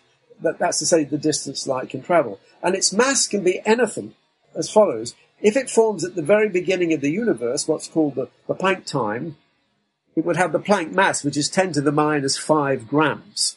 That's a macroscopic object. It's like the mass of a grain of sand, but it's small. On the other hand, if it forms at 1 second, it would have a mass of about 100,000 solar masses, which is very large. And so really, primordial black holes in principle can have the whole range from microscopic black holes 10 to the minus 5 grams all the way up to, say, 1 million solar masses, the sort of black holes which exist in galactic nuclei, for example. And in particular, there's a very special mass. It's a mass of 10 to the 15 grams, which is about the mass of the mountain, but the size is about a Fermi, the size of a proton. And this is the mass of the black hole, which is evaporating today due to Hawking radiation. Because Hawking says that a black hole has a temperature inversely proportional to its mass. That means that it evaporates on a time scale proportional to the cube of the mass. Now, for something like the mass of the sun, this is ridiculously long. The temperature is a millionth of a degree, and it's something like 10 to the 64 years. But if you take a black hole with a mass of 10 to the 15 grams, then the lifetime is precisely the age of the universe. So we were very interested in black holes of 10 to the 15 grams because these are the ones which will be completing their evaporation and exploding today. Now, the fact is we haven't seen them, but we hope we would see these black holes exploding, because if we did, it will be evidence for primordial black holes and evidence for Hawking radiation, either of which we would have gotten the Nobel Prize. But unfortunately, we didn't find the evidence. So we make a distinction between the black holes which are less than about 10 to the 15 grams, which are no longer around, and the ones that are above 10 to the 15 grams, which haven't evaporated and could in principle make up the dark mass. So I personally love the idea that the dark matter could be primordial black holes, but that there could actually be a range of masses. So you could have one solar mass black holes, which make up the dark matter. You could have somewhat bigger primordial black holes, which could explain the gravitational wave detections of LIGO Virgo. And you could even have million solar mass black holes, which are making the seeds for the black holes in galaxies. We know they're supermassive black holes in galaxies. You ask, how do they form? Well, there are many scenarios, but the most natural scenario is that the density fluctuations, which are generated by inflation and which make galaxies on a smaller scale, are somewhat bigger and may make these primordial black holes. But there are actually quite a lot of scenarios. So that's summarized in a few minutes what is sort of a lifetime's work. Yeah, I'd love to discuss it more with you, but we want to move on to these other topics. One thing about dark matter, I wondered, you know how in various traditions they speak of other dimensions or other realms. For instance, in the Vedic tradition, they have 14 lokas or realms, and we occupy only one of them. Do you think that there's any way that all this unseen matter in the universe could actually be those other realms, or is that really impossible to say?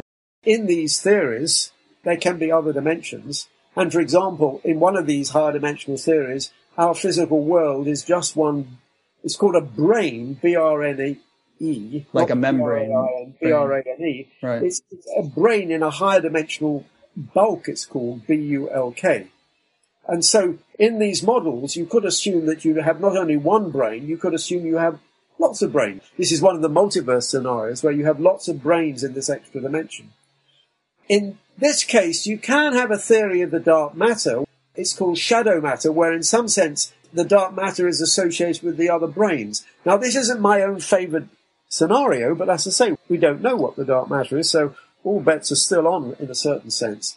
But later on, if we ever get to later on, I'm going to argue that these extra dimensions are very important for accommodating mental phenomena. In other words, I'm associating the higher dimensional space with mind rather than matter. Whereas this other idea is saying that these other brains are in some sense just different levels of matter. But I just wanted to stress that, it is a possibility that these higher dimensions have got some connection with the dark matter. It's just not my favourite picture because I prefer to use these higher dimensions for other reasons. Okay, good. Our other headings that we wanted to talk about, and we've already covered some bits from these other headings, but let me just read them to you quickly, and you can decide where we want to go next. One was time and consciousness. Another was science, spirituality, and psychical research. Another was quantum theory, and another was post-materialist science and hyperspatial models. So of all that, where should we go next?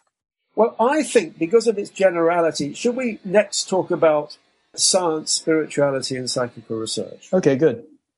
Let me explain where I'm coming from. I mentioned when I talked about my initial interest in these subjects arising from reading these three books, Einstein's Relativity, Dunn's Experiment with Time, and The Third Eye. Those are my three interests: science, psychical research, and spirituality. And I very much saw psychical research as bridging those two. I've always been passionately interested in connecting those three domains. Because I am a professional scientist, I'm very impressed with how successful science, and in particular physics, has been in explaining the material domain. It's been natural to me to try and expand science to accommodate not only matter, but also mental phenomena and spiritual phenomena. Now, there are two separate steps there, and I guess it's important to differentiate them. The idea that you can expand science to accommodate mind is relatively uncontroversial now. Obviously, the whole of psychology is based on the assumption that there is a science of mind. There is also developments in cognitive science. But in particular, what interests me originally was my interest in psychical research. Because psychical research, although very controversial among scientists, it suggests that consciousness can directly interact with the physical world. Well, obviously consciousness, it does interact with the brains. We don't understand that either. But the idea is that there can be an interaction with the physical world which doesn't go through the brain. So, for example, here is a little bear, And if I'm able to focus on this bear and make it levitate without holding it, there is an interaction with the physical world, which is not explained by current physics.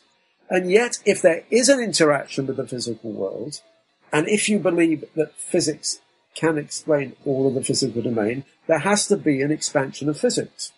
So to me, that is one reason why I think one needs to expand science to accommodate consciousness, because psychical research suggests there is interaction with the physical world. That's why it provides a link, if you like.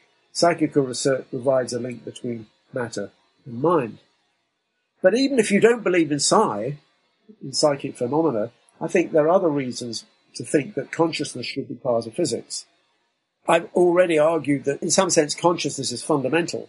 And I've argued against the idea that ordinary physics is close to a theory of everything, because although it's been tremendously successful, current physics is describing a universe without any reference to mind. It's basically a mindless universe. Okay? It's a study of mindlessness as opposed to mindfulness, which meditators obviously are more interested in. Half my experiences in the world are not in the material domain. They're the experiences in my memories, my dreams, my psychedelic experiences, my out-of-body experiences. I mean, I don't have many mystical experiences that people do. I want a description of a real theory of everything. I want a description of mind, and if possible, I want to expand physics to accommodate those, at least some aspects of mental experience. I feel very strongly that should be done and can be done. And of course, I'm in good company. There are many other great physicists who believe that eventually physics must expand to accommodate consciousness. They're a minority, but I mean, someone of the prestige of someone like Roger Penrose, for example, clearly believes that your final theory of physics must somehow make reference to consciousness. On the other hand, I have to say that people like Roger Penrose aren't interested in mystical experiences and probably doesn't believe in psychic phenomena. But as a first step, at least, you have to expand science to accommodate mental experience. And not only that, I mean, physics itself is really only providing a mental model. The normal materialistic physics of Newtonian theory, and indeed Einstein's theory, that died with quantum theory. We know the normal materialistic view died early in the 20th century. So in any case, we have to have an expanded physics because of quantum theory, and even more so when we get onto things like quantum gravity. So the question is, can that accommodate consciousness? And I personally think it can. I don't think that ordinary quantum theory can explain it. I think there is a link between quantum theory and consciousness in the sense that, for the first time, quantum theory suggests that the observer may play a role in physics. We may get onto this topic in greater detail later, because, of the idea that the observer consciousness may collapse the wave function. So there is at least a hint from quantum theory that consciousness, the observer, mind, does play a role in physics. And so it's very important. And of course, that's a link which is very much stressed. Personally, I don't think quantum theory is going to provide a full theory of mind. It may be relevant to mind, but I don't think you're going to explain my out-of-body experience, my near-death experience, or even my existence and my perceptual experiences in terms of quantum theory. It's clear that you need a deeper theory which is going to underlie both quantum theory and mentality. Because the point is, we don't understand quantum theory anyway. We know quantum theory works, the equations work, but we know that there's no unique interpretation. And of course, people have been arguing about this for 100 years. There are many interpretations of quantum theory. It's a mystery. And to me, to say quantum theory explains mentality, it's just replacing one mystery with another mystery. What we need is a deeper theory which underlies quantum theory and mentality.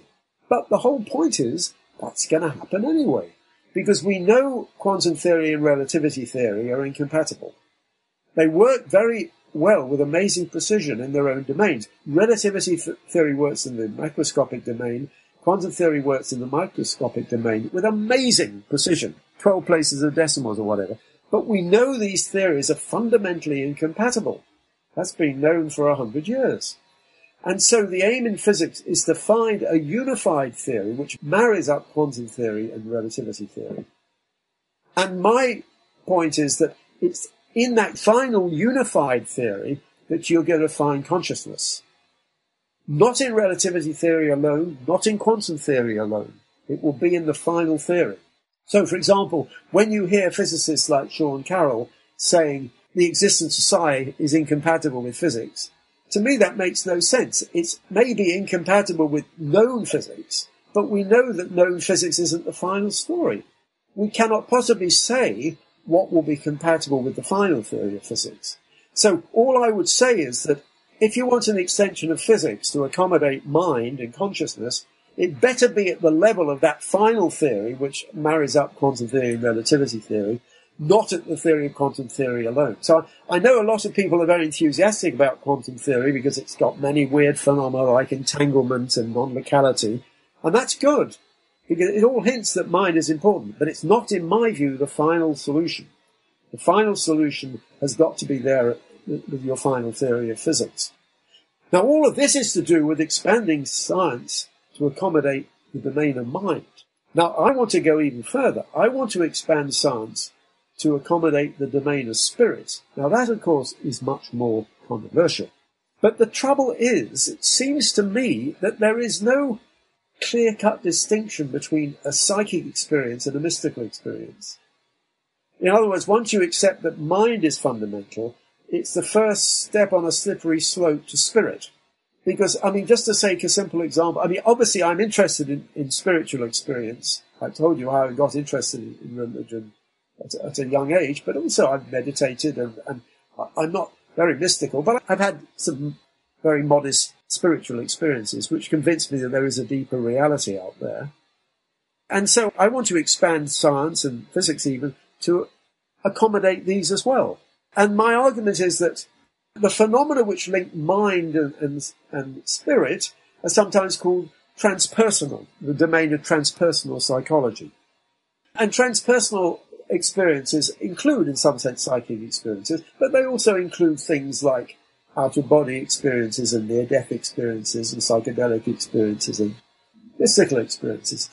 And so the point is, where do you draw the line between a psychical and a mystical experience? I don't think there is a clear-cut distinction. Let's say somebody levitates. Teresa of Avila levitates. And you can say that's a psychic experience because levitation is what we call a psychical experience. Okay, you have a physical body raises from the ground. And you could say that's psi. Okay, but it's not, because we know from her perspective it was a mystical experience. She is having a mystical experience when she levitates. So there is a link between that mystical experience and the levitation. If I have a near-death experience, if I have an out-of-body experience, it's not only a paranormal experience in the sense that I seem to be wandering around the physical world, it's also a very spiritual experience. It can lead into a very spiritual experience. You may encounter other intelligences, you may enter other domains of reality. So from my perspective, there is no clear-cut distinction between, if you like, psychic and mystical. There is no clear-cut distinction, if you like, between mind and spirit. And indeed, it's because I have my own view as to how I can expand physics to accommodate spiritual phenomena that I take this view seriously. But even without reference to a particular theory, it's very hard to see how you can have an expansion of science to accommodate mind without also accommodating spirit. Well, when the Lewis and Clark expedition explored the western United States, they ended up drawing a very, very crude map of the topography of the country.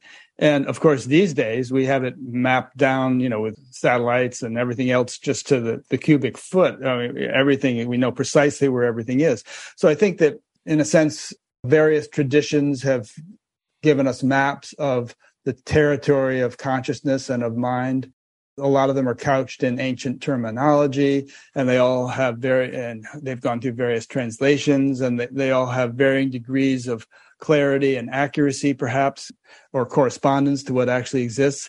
But I do think that there are subtler levels of mind, a great range of them, And the various experiences you alluded to might fall at various points within that spectrum.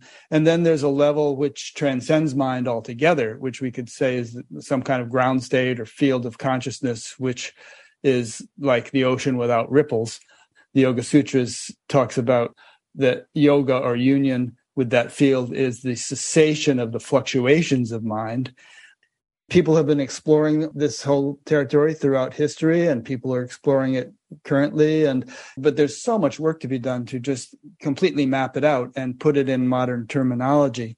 And Absolutely. One more thing I want to say before I bounce it back to you is that if you were to levitate that ceramic bear that's on your desk, or if you were to levitate yourself, as reportedly many people throughout history have done, we can brush those off as myth, but if someone were actually to perform it or to demonstrate it, it would be a huge anomaly.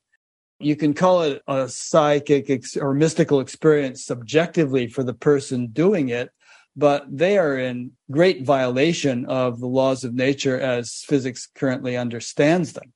And so how in the heck would physicists come to terms with that, presuming it could be verified and they could observe it and everything else? It seems to me they completely rewrite the paradigm of the relationship between consciousness and the laws of the physical universe. Well, absolutely. So this comes down to what your particular theory is, what your extension of physics is, and whether that can explain something such as levitation. I could address that question within my own particular approach, and maybe we'll come to that later. But of course, it all comes down to whether you believe the phenomena. Now, many physicists, of course, would not believe in levitation.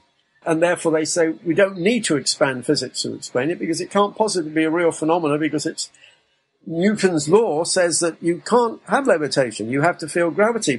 Well, they say that even now with the stuff Dean Radin is coming up with. They say, well, I'm not going to look at your research because it can't be true. Exactly. But if you had enough people doing it that they couldn't avoid it. It's an absurdly narrow view. And people take this view. They say, well, I don't need to look at the evidence because it can't possibly happen according to my theory. But we don't have the final theory. It's a completely, to me, it goes against the very concept of science, which is that you should be open to all phenomena. But if you take something like levitation, now I have to say, for example, I was somewhat skeptical of levitation. On the other hand, I was interested in our out-of-body experiences because I had out-of-body experiences. So in that sense, I would experience a levitation in the sense that you rise from your physical body. But of course, it's not a levitation of the physical body. It's a levitation, if you like, of a mental body.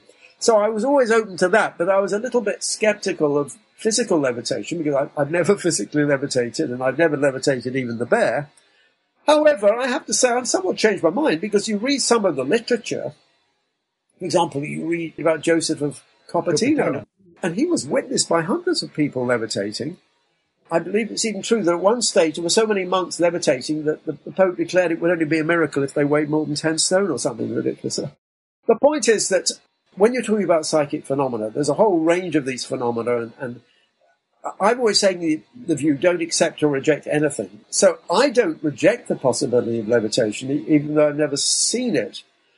The only view I would take is that when you read the literature of something like Joseph of Cupertino, which is well recorded, it's almost as though he would be in a mystical trance, a mystical state when he was levitating, and it was like he was in a bubble, like he was like in a dream bubble in which the normal laws of physics didn't apply. You mean it would appear that way to observers, that he was in some kind of bubble? No, it's not like you'd see the bubble, but for example, his clothes, he would go through fire and his clothes wouldn't burn. If he was holding somebody, I think it was a case where he was holding a child or something, and the child also was levitating. So it's though there's a region which is in some sense doesn't abide by the normal laws of physics. So it's what I always call fancifully a dream bubble, because I'm interested in relating dream space to physical space.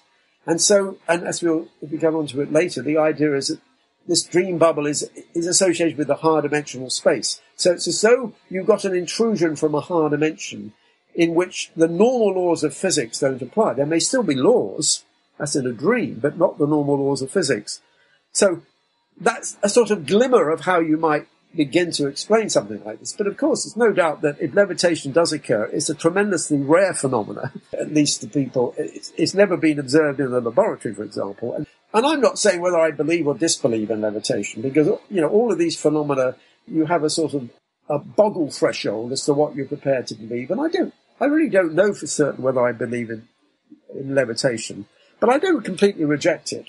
On the other hand, I do believe quite strongly, at least attribute high probability to certain psychic phenomena like telepathy and precognition, and micro-PK, the sort of stuff that Dean Radin does, for example. So I'm relatively convinced that those phenomena exist, but in some sense, the more macroscopic the phenomena, the more you have to question it, obviously. I think also the higher level of spiritual mastery you have to perform it. Well, that is also true. And what is interesting, of course, one reason why one wants to draw this link between psi and mysticism is because traditionally there always has been a link. Within the mystical tradition, the idea that as you evolve, you develop so-called siddhis or psychic powers is really standard. And so it's accepted within a mystical tradition or a spirit tradition that you do develop psychic powers. It's just that it's not encouraged, because the psychic powers are a distraction, a flower on the wayside. So although I like to think there is this link between psi and mysticism, there is a sort of bridge between them. It's not a bridge that either side are very keen on. Psychical researchers don't like to refer to mysticism because they want to give the impression they're scientists and not mystics. And they know if they start talking about mysticism, they're going to get rejected by their mainstream science colleagues. On the other hand, mystics aren't too keen on psychical phenomena because it's too reductionist. It tends to be reducing everything to physics. So neither side is so keen on making this bridge, but I just think you have to build that bridge. This is the bridge, if you like, between mind and spirit. So let's say that levitation were actually more common right now, to the point where they didn't bother to report it on the evening news anymore, because it just kept happening and anybody who really wanted to witness it could do so. So what you're saying, your best guess at a explanation for it is that there might be some higher dimensional principles of physics which are somehow descending to apply to the person levitating. Yes, but I can talk later about my own particular approach at this time, which is what I call the hyperspatial approach. You can do it now if you want. Okay. Well, unless that takes us away from something we wanted to finish here. The key point I'm making is that if levitation were true, and again, I'm not saying it is, but if it were true, you would need a theory of physics to accommodate it. You'd need an expansion of physics to accommodate it. Now, regardless of whether my particular model is the right one, I would stick by that statement. Now, of course, you could simply say I don't believe the phenomena, but that is, in general, not the way to go, because if you did that... But if it became that common, you couldn't say it anymore. So, you'd never expand science beyond matter. And the fact of the matter is, some of the phenomena which arise in physics are just as weird as some of the phenomena that arise in psychical in a sense. But you made another point, which is really that, in some sense, trying to make a link between science and spirituality is nothing new. I mean, of course, the ancient religions have been doing that for thousands of years. More recently, the occult traditions, be it theosophy or Kabbalah or whatever, they're quite sophisticated models which accept there are different levels of reality that go beyond the normal material reality. And so I think that's the key message I'm trying to get across at this point, that the assumption that the only level of reality is material reality, which is actually what many scientists assume, I don't think is justified. It's very simplistic. Ordinary materialistic physics died 100 years ago anyway with quantum theory. Physics anyway introduces all these weird ideas like fields and quantum wave functions and extra dimensions, where we have to go beyond materialism anyway. And so I think you have to be open to that expansion. Traditionally, you always see science and religion as being in opposition.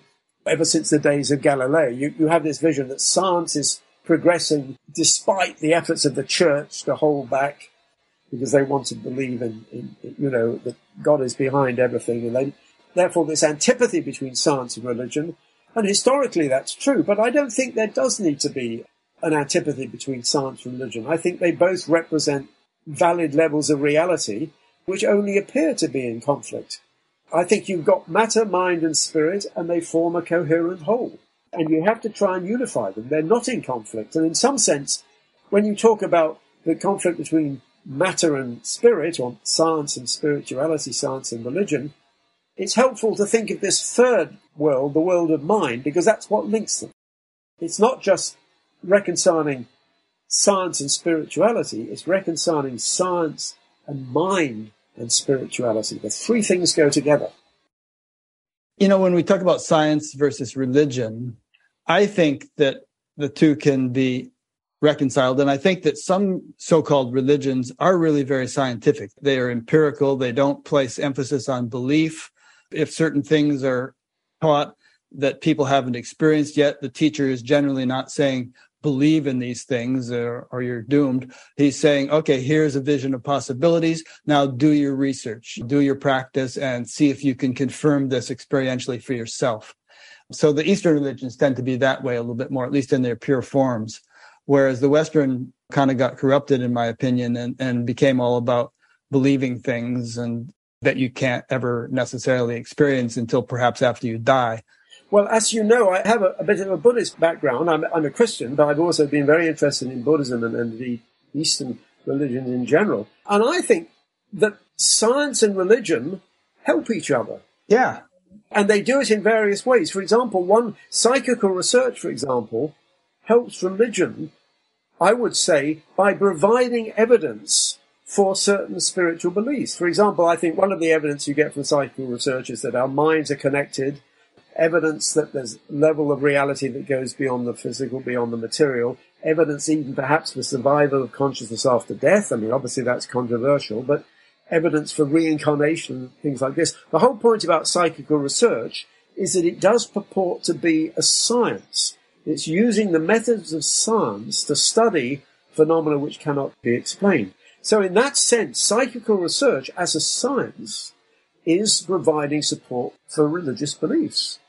I'm not saying all religious beliefs, but some aspects of religious beliefs. On the other hand, I would say that religious beliefs or religious philosophy can help science. Now, this is more controversial, but for example, I've been fascinated in some of the insights of the Buddha into the nature of the physical world through what he would call clairvoyance. Because the Buddha would claim that he could get clairvoyant insights into the nature of the physical world, that he would get information about the nature of interstellar space, galaxies, the cosmos. He would talk about visions of the cycles of the cosmos, you know, the universe expanding and recollapsing and things like this. And this is actually quite very reminiscent of some of the ideas of in modern cosmology even. Now, of course, you have to be careful because there's a lot of scope for interpreting the ancient texts with the wisdom of hindsight to make it look like modern cosmology. But I have to confess, I don't see in principle, if you believe in such a thing as clairvoyance, in other words, that the mind can get information about the physical world directly, I don't see in principle why an evolved spiritual person shouldn't get information about the physical universe. Buddha, in principle, if you read the sutras, in some of the Buddhist texts, which are coming directly from his quotations, in principle, he can predict the time scale of the cosmic cycles. And you can work it out, and it turns out to be something like 40 billion years or something. Well, of course, any modern cosmologist will be very skeptical. They're going to say, well, how could someone in 500 BC have all this information, which we're only today discovering through the Hubble telescope and the James Webb telescope? And of course, it just sounds a bit crazy. Nevertheless, that is the claim. So I don't, in principle, see why, if you believe in clairvoyance, why a spiritually evolved person shouldn't get clairvoyant knowledge about the nature of physical reality. And you get the same claims in theosophy, for example. So that's an example of how spirituality, if you like, can help science, as well as how science can help spirituality. Despite the fact that, by and large, most scientists are completely skeptical of anything coming from spirituality, and vice versa. Yeah, but most scientists are not purely scientific. They're biased. One way I look at it is that the human nervous system is an instrument which, in a sense, is far more sophisticated than the Large Hadron Collider or something. And it has capabilities which no man-made instrument has if we just know how to use it to its full capabilities, to its full potential. And in that sense, we could have modern-day Buddhas who would be able to do research in consciousness that could possibly reveal things about the universe that scientific instrumentation cannot yet reveal, or could also reveal in its own way, and the two could corroborate. Absolutely. My own hyperspatial model says there are these extra dimensions. Well, physicists are looking for extra dimensions as well. They're looking for them with the Large Hadron Collider, for example. They haven't yet found them. But I would say that there's more evidence for extra dimensions that come from spiritual experience, if you like, than there is through physical experiments. That doesn't mean to say there will never be evidence from physical experiments. But nevertheless, the idea that the human psyche is another very sensitive instrument for probing reality is crucial. It may not cost $1 billion to build a human brain, but that doesn't mean the brain can't be sensitive to these other levels of reality. And I think that's really important. Most physicists aren't going to accept that because they don't believe the mind can possibly be sensitive to these higher realms. But I'm afraid that's just where our views differ. Like we said, a series of funerals. And also, I mean, science might be able to detect these other dimensions in some sort of way, but they wouldn't be able to provide the experience of them.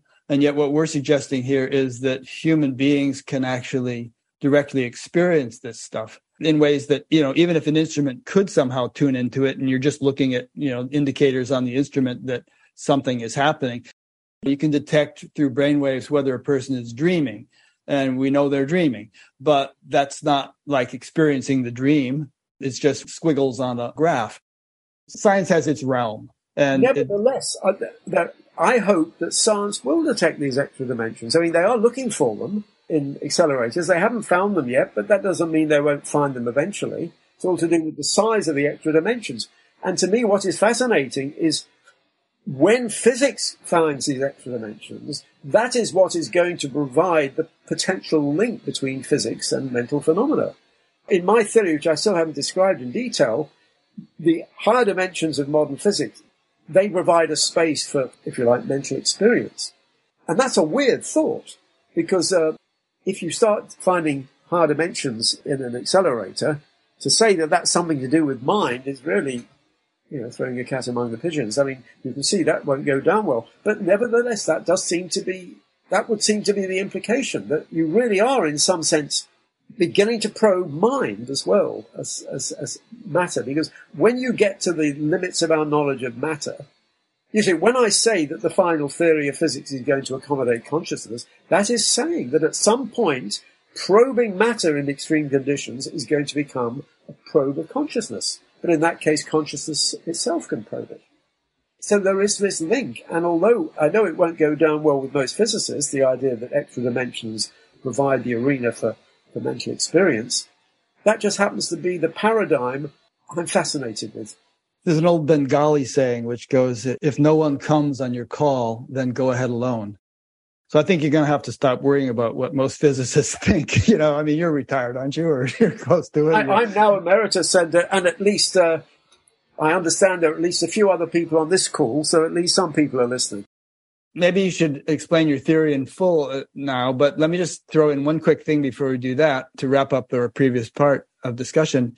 And that is that I also think science can help spirituality a lot, because spirituality, at least contemporary spirituality, is very prone to imagination and all kinds of woo-woo. People can just go off on all kinds of crazy tangents and think that they're making spiritual progress, whereas in fact they might just be going into some fantasy land. So I think that without getting all skeptical and too hardcore about it, there's some elements of the scientific method which can be applied to spirituality to make it more empirical, more practical, more insistent upon the reality of what you're experiencing to save you from going off into fantasies. Yes, but you have to be careful here because, what is crazy is relative to your perspective, because I referred earlier to the boggle threshold. Now, I get sent papers a lot by people from a spiritual background, and I might say to myself, oh, that's crazy, they don't understand the physics properly, that's crazy. But I know that other people, some of my physics colleagues, they will look at what I'm writing and they will say that's crazy. What is crazy? All depends on your perspective. You have to be very careful. Because I'm a cosmologist, because within my cosmological work I'm reasonably respectable, I think that, in some sense, adds credibility to what I'm saying about mind. But on the other hand, a lot of my cosmological colleagues will merely infer that I'm crazy after all, or Going maybe off the deep end, right? cosmology ideas are crazy. Or some of them will just say, "Oh, he's retired," and physicists often go gaga after they're retired. And, well, maybe all I can say is that I've had these crazy thoughts ever since I was young, ever since I was 15. So if they are crazy, it's not a result of age. Maybe another way of putting it is that just as science wants to understand what's actually happening, what is this world, how does it work?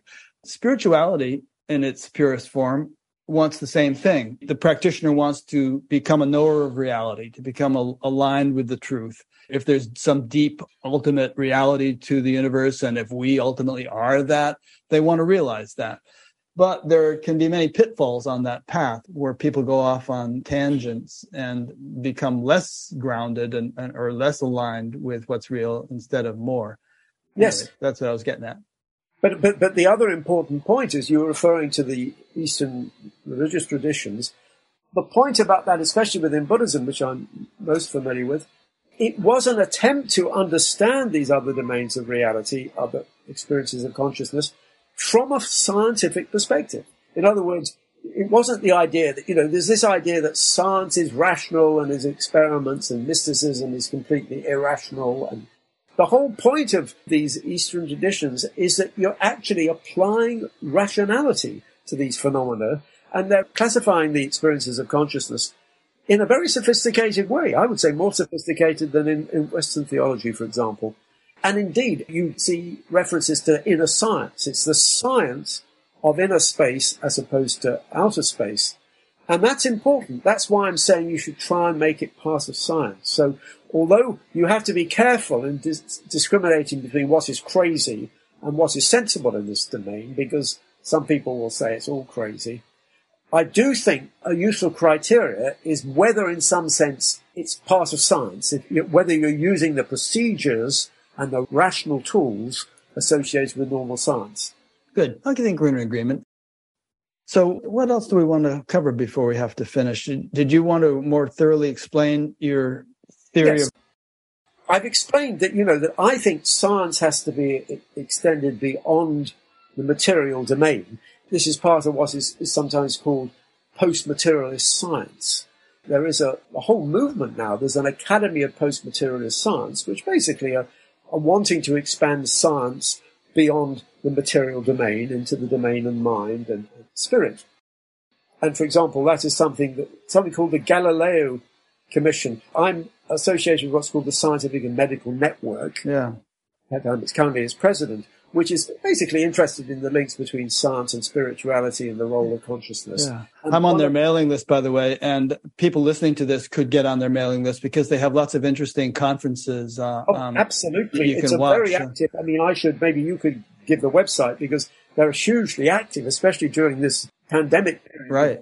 Zoom meetings and discussion groups. I mean, obviously, I would like to propagate the... Yeah, I'll provide links on your BAPTAP as much page. as I can. But the reason I'm mentioning the Scientific and Medical Network now is, in particular, they are pushing this post-materialist science idea with what's called the Galileo Commission project.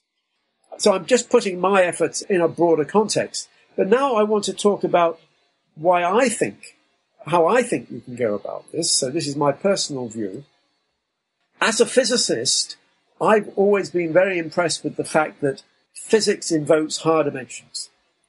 And this, of course, we know Newton's theory was three-dimensional, but we know Einstein's theory introduced the fourth dimension, time. So reality became four-dimensional rather than three-dimensional. In the 1920s, two physicists called Kaluza and Klein, they tried to give a geometrical interpretation of the electromagnetic interaction in terms of a fifth dimension. Einstein had given a geometrical interpretation of gravity in terms of curved space-time. They said, well, we can also explain electromagnetic interactions if we have a fifth dimension. But it has to be wrapped up very small on what's called the Planck scale, which is tiny, 10 to the minus 33 centimeters.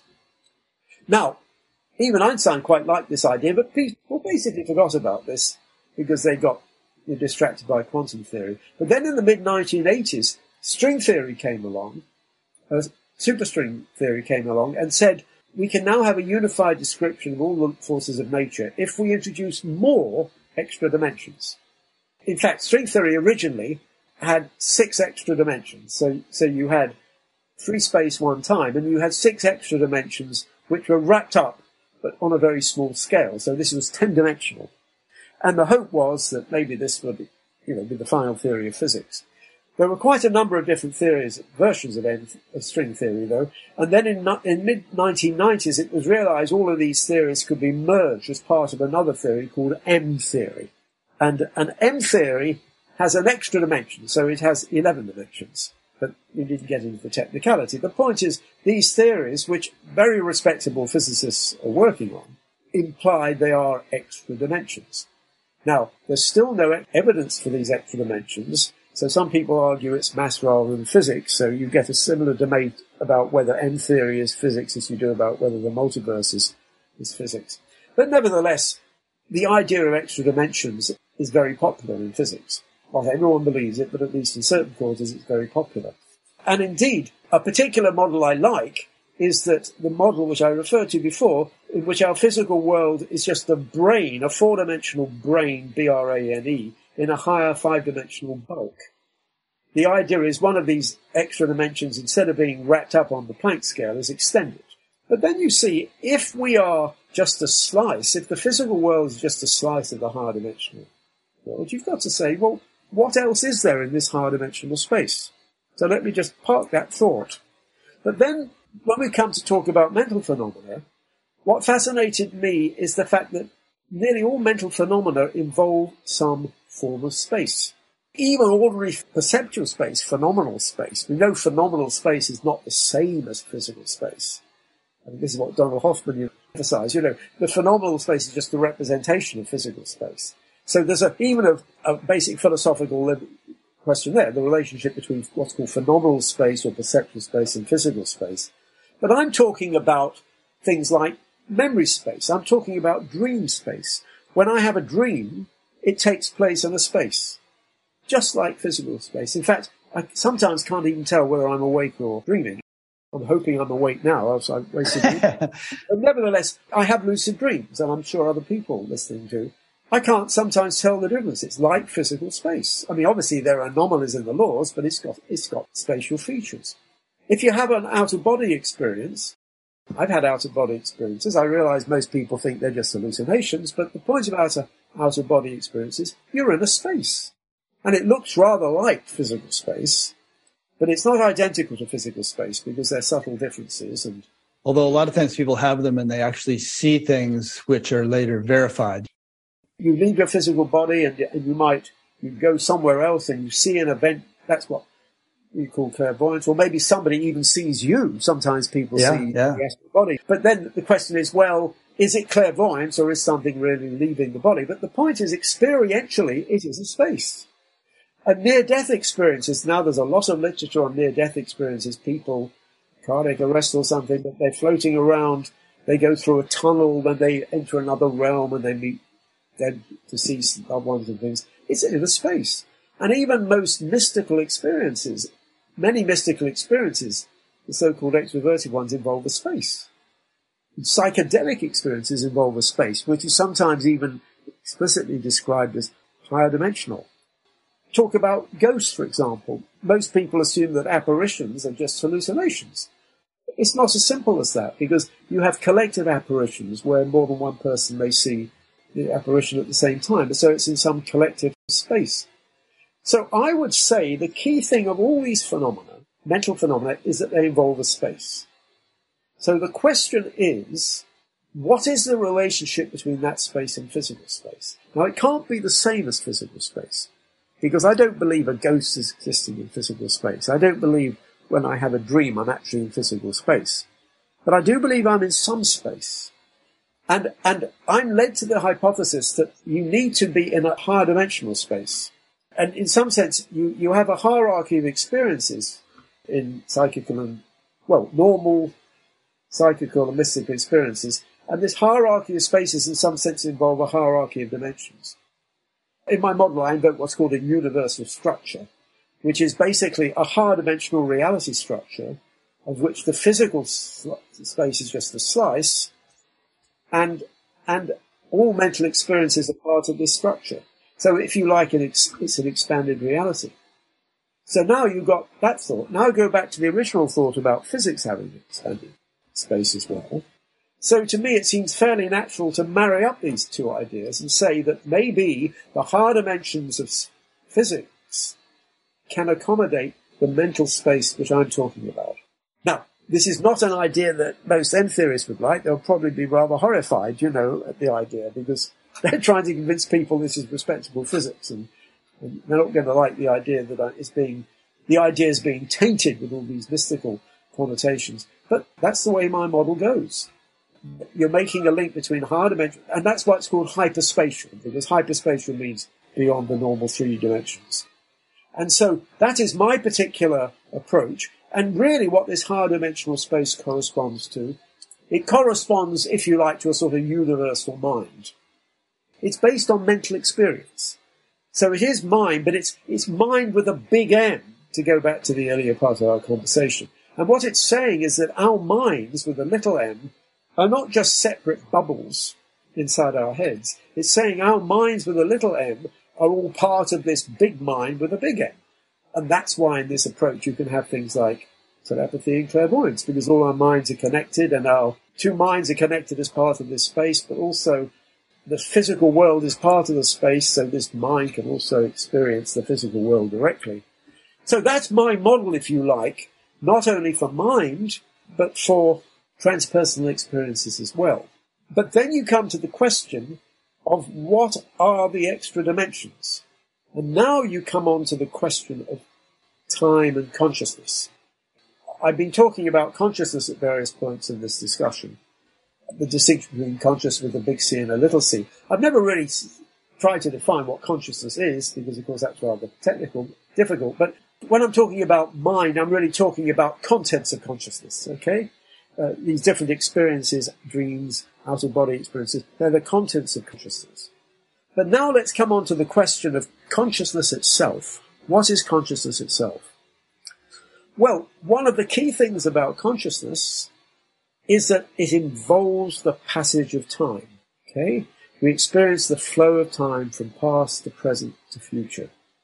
Now, that cannot be explained by relativity theory. Even though relativity theory is that, such a success in merging space and time, in four-dimensional space-time, it doesn't explain the passage of time. Because in relativity theory, you have the block universe, which says that the past, the present, and the future coexist. You might naively think, if you think of your brain as like a line, the world line of your brain is like a line in space-time.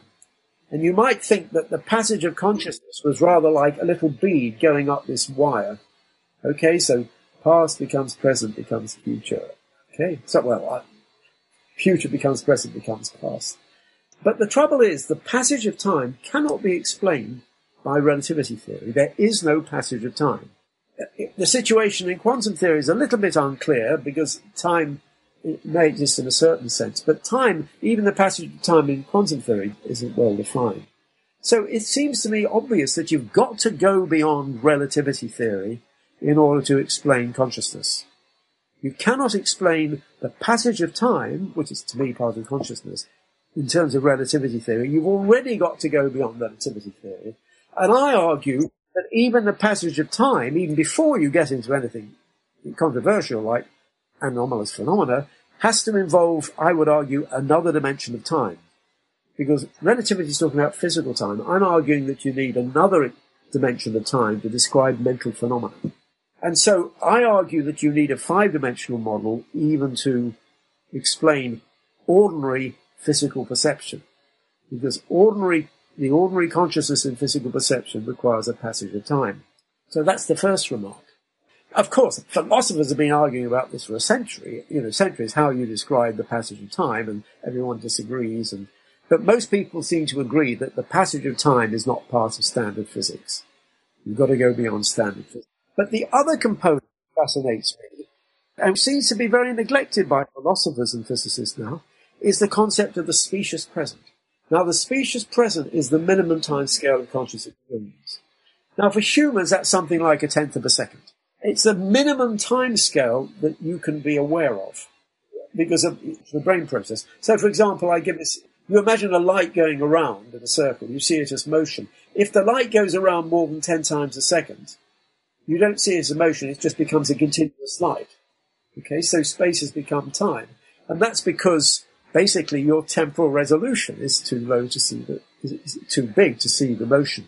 Yeah, that's how a movie works, really. I mean, so many frames per second, and it looks like a smooth thing, even though you're looking at static frames. Right, exactly right. I mean, exactly the same thing happens with movies. I mean, there is whatever it is, it's a 30th of a second or something like that. You don't notice the individual frames because your speech is present, as you say, is too long. Now, there's also an upper limit to your time scale of perception. If it's too long, if the light goes round too slowly, you don't see it moving either. It seems to be frozen. And that's the time scale for that's a little bit more ambiguous. It may be something to do with the short-term memory time scale or something. But the point is, we only experience consciousness through a window of the specious present. I just want to tell you, there was a great Star Trek episode where some beings came into the ship who were on a different time scale.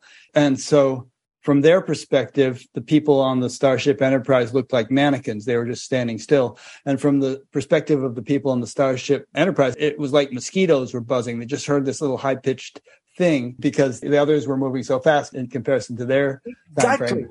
Exactly. I was a great fan of Star Trek, though oddly enough, I don't remember that episode. But that's exactly the point. Because the point I'm making is that why do we make the assumption that consciousness can only exist on the time scale we experience it? We experience a flow of time over something like a tenth of a second to 10,000 seconds. Why do we assume there can't be some form of consciousness operating on a different time scale? For example, I don't see why there couldn't be a form of consciousness operating on a nanosecond time scale, like a computer or something. I don't see why there couldn't be some form of galactic consciousness which has a species present in 1 million years. Yeah. It seems to me incredibly arrogant to assume that the only level of consciousness in the universe is human consciousness. And so it's rather like the electromagnetic spectrum. We know visible light is just a tiny band of frequencies among a huge range of wave bands going from, gamma radio waves to gamma rays. Likewise, I don't see why consciousness couldn't exist on completely different timescales. Now, if it did, we wouldn't be able to experience those other levels of consciousness. Well, you might have this, you described the Star Trek episode where you've got beings with two different species presence. I mean, we can change our species presence to some extent. For example, if you're in a car accident, time slows down. I mean, I've been in a car accident, but many people have had that. You're falling off a mountain. Time seems to slow down. That's to say, your internal time relative to the outside time. Yeah. Or you have a near-death experience and your life flashes before your eyes in great detail, even though it only takes a few seconds for it to do that. That's another situation. In a near-death experience, you can experience your whole life in one go.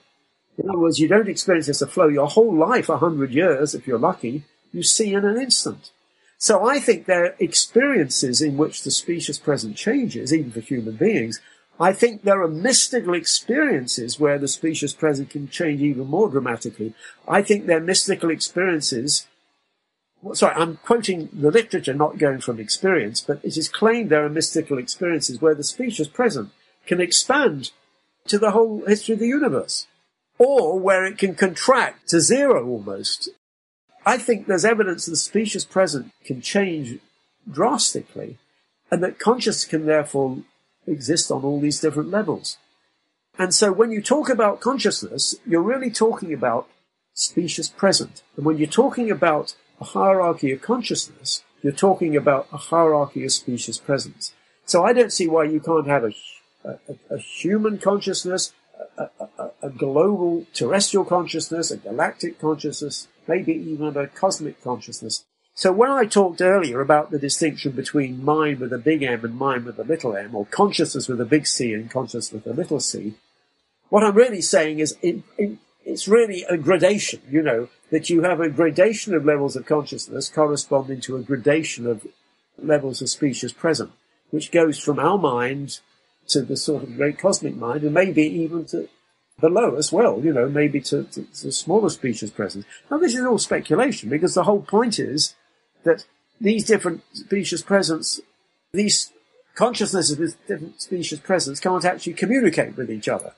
You can't be aware of them. If I had a species present of more than 100 years, my lifetime wouldn't exist. You and me would not exist. Our identities would make no sense because our whole lifetime is less than the species present of this high level of consciousness. So to me, the whole nature of consciousness, the whole nature of self-identity, all relates to the notion of species present. And just to put it in a nutshell, because all of this is very speculative, the species present to me, I associate with these extra dimensions in some way. In some ways, these extra dimensions are compactified, and I'm associating that with different levels of species present.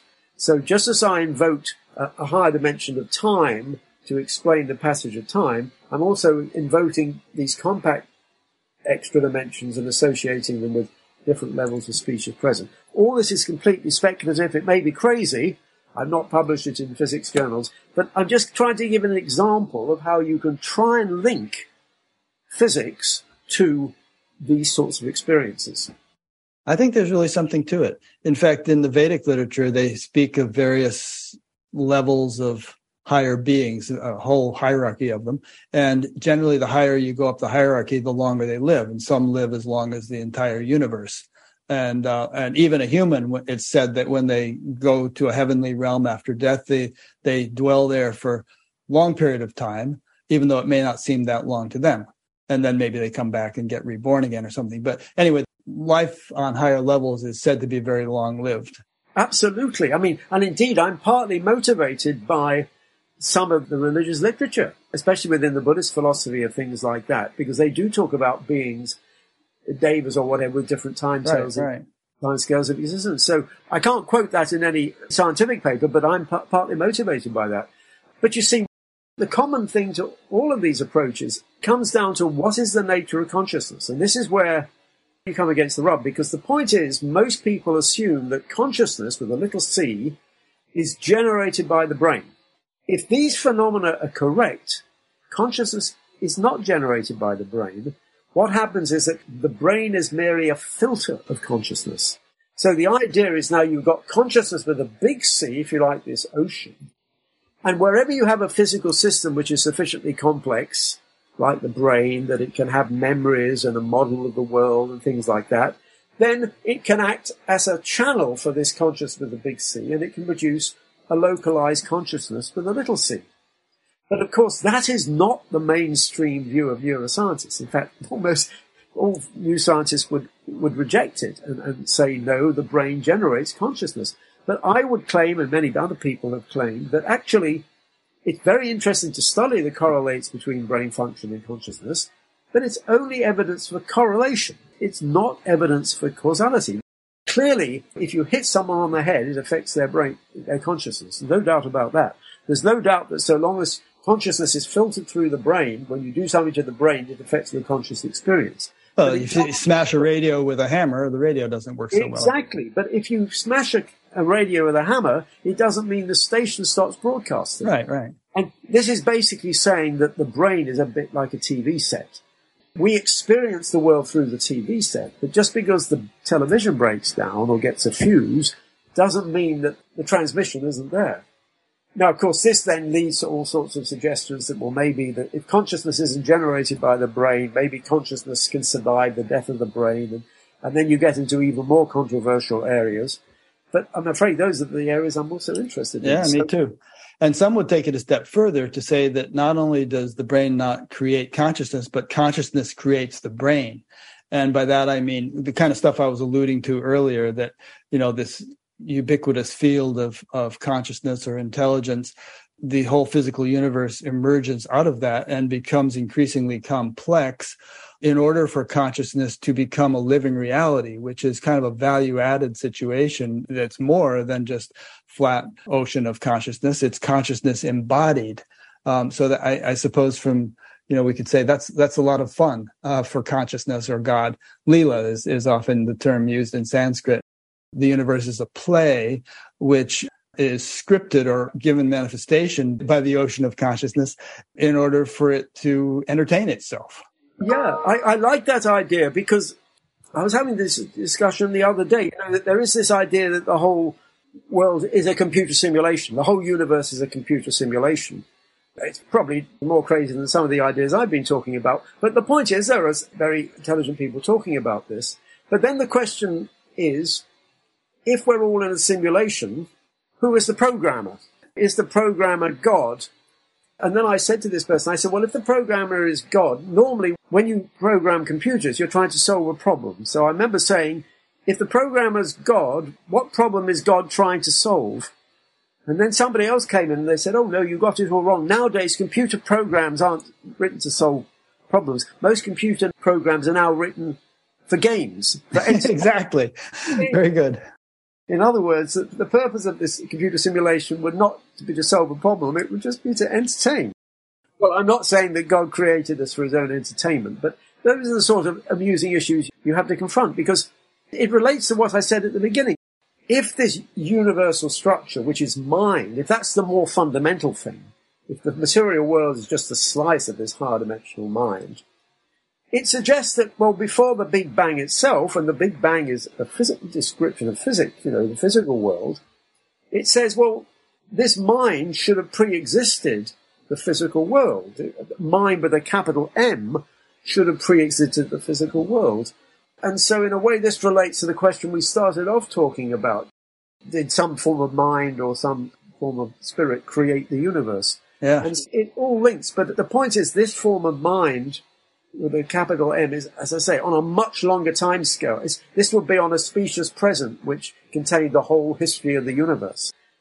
The question is, what is the ultimate level of this hierarchy? Does it transcend space and time altogether? And I think that actually, again, going from the literature, the mystical literature, the final state, Parousia, is supposed to transcend space and time altogether. So I can well accept that the final state transcends any form of space and time, because the idea of a specious presence is that even when you talk about a hyperspatial approach, you're still assuming there are some dimensions. You're going beyond space and time, but you're still assuming there are dimensions. So the question is there a final description which goes beyond any space and any time altogether? And maybe that's the level at which you get the big M. Good. Well, maybe that will be a good stopping place. Maybe if we've ended up where we started in this interview, we're like that T.S. Eliot poem, that at the end of all our seeking, we shall arrive from whence we started and know the place for the first time. Well, that's right. There's a pleasing symmetry in that we've ended where we've begun. I can see we've nearly gone on for 3 hours, so I hope this isn't going to cause any problems. But No, it's fine. It's only with regard to our specious present and regard for a being with a different specious present. 3 hours could be nothing, or an eternity. Well, I could trivialize the whole thing and quote Kermit the Frog here, who said, time's fun when you're having flies. Oh, I've never heard that before. Yes, that's lovely. Okay, great. Slightly remark that infinity is a long time, especially when you get towards the end. Yeah, Groucho Marx said, time flies like an arrow. Fruit flies like a banana. And it's like, yes, well, now we're exchanging jokes. I love the Woody Allen jokes where he says he's not afraid of death as long as he's not there when it happens. He also said, I don't want to attain immortality through my work. I want to attain it by not dying. Yes, indeed. Well, maybe it's good to end on a joke, but I've really enjoyed this conversation. And, Me too, Bernard. I suspect there are probably other questions which we haven't answered from the second part. Oh, yeah, we could go on another 3 hours, I'm sure, but maybe we'll do that one of these days. Well, I enjoyed it very much anyway. And yeah, me too. So, yeah, thank you so very much. And thanks to those who've hung in there with us. Probably some of you have had to do this in separate sessions, but it's really been a lot of fun. And it's really been, an enjoyable week for me, sort of delving into your work and then having this wonderful conversation with you. Well, I'm very flattered that you spend so much time reading all my articles. Oh, I love it. I see we have actually more or less got through all of the topics which were on the list. Well, a lot of it was way over my head, but it kind of expands my head to try to understand what you're saying. Lots of it's way over my head too, but you can only try and make your head bigger. Okay, good. All right. Thanks so much. And thanks to those who've been listening or watching. And next week, I'll be interviewing Jeffrey Mishlove, who has interviewed Bernard a number of times. He does the Thinking Aloud, and then now it's called the New Thinking Aloud interview show, which has been going on for a long, long time. So I think that's going to be a fascinating conversation. He is another wonderful interviewer. He, of course, has also just won the Bigelow Prize for the for survival. So you have lots of interesting things to discuss. So you will be interviewing the interviewer. I will. It'll be some kind of a feedback loop. I will. It'll be some kind of a feedback loop that'll be happening like Jimi Hendrix or something in front of his amp. All right. Thanks, everybody. Thanks, Bernard. Okay. Thanks very much, Rick. Bye-bye for now. Bye for now.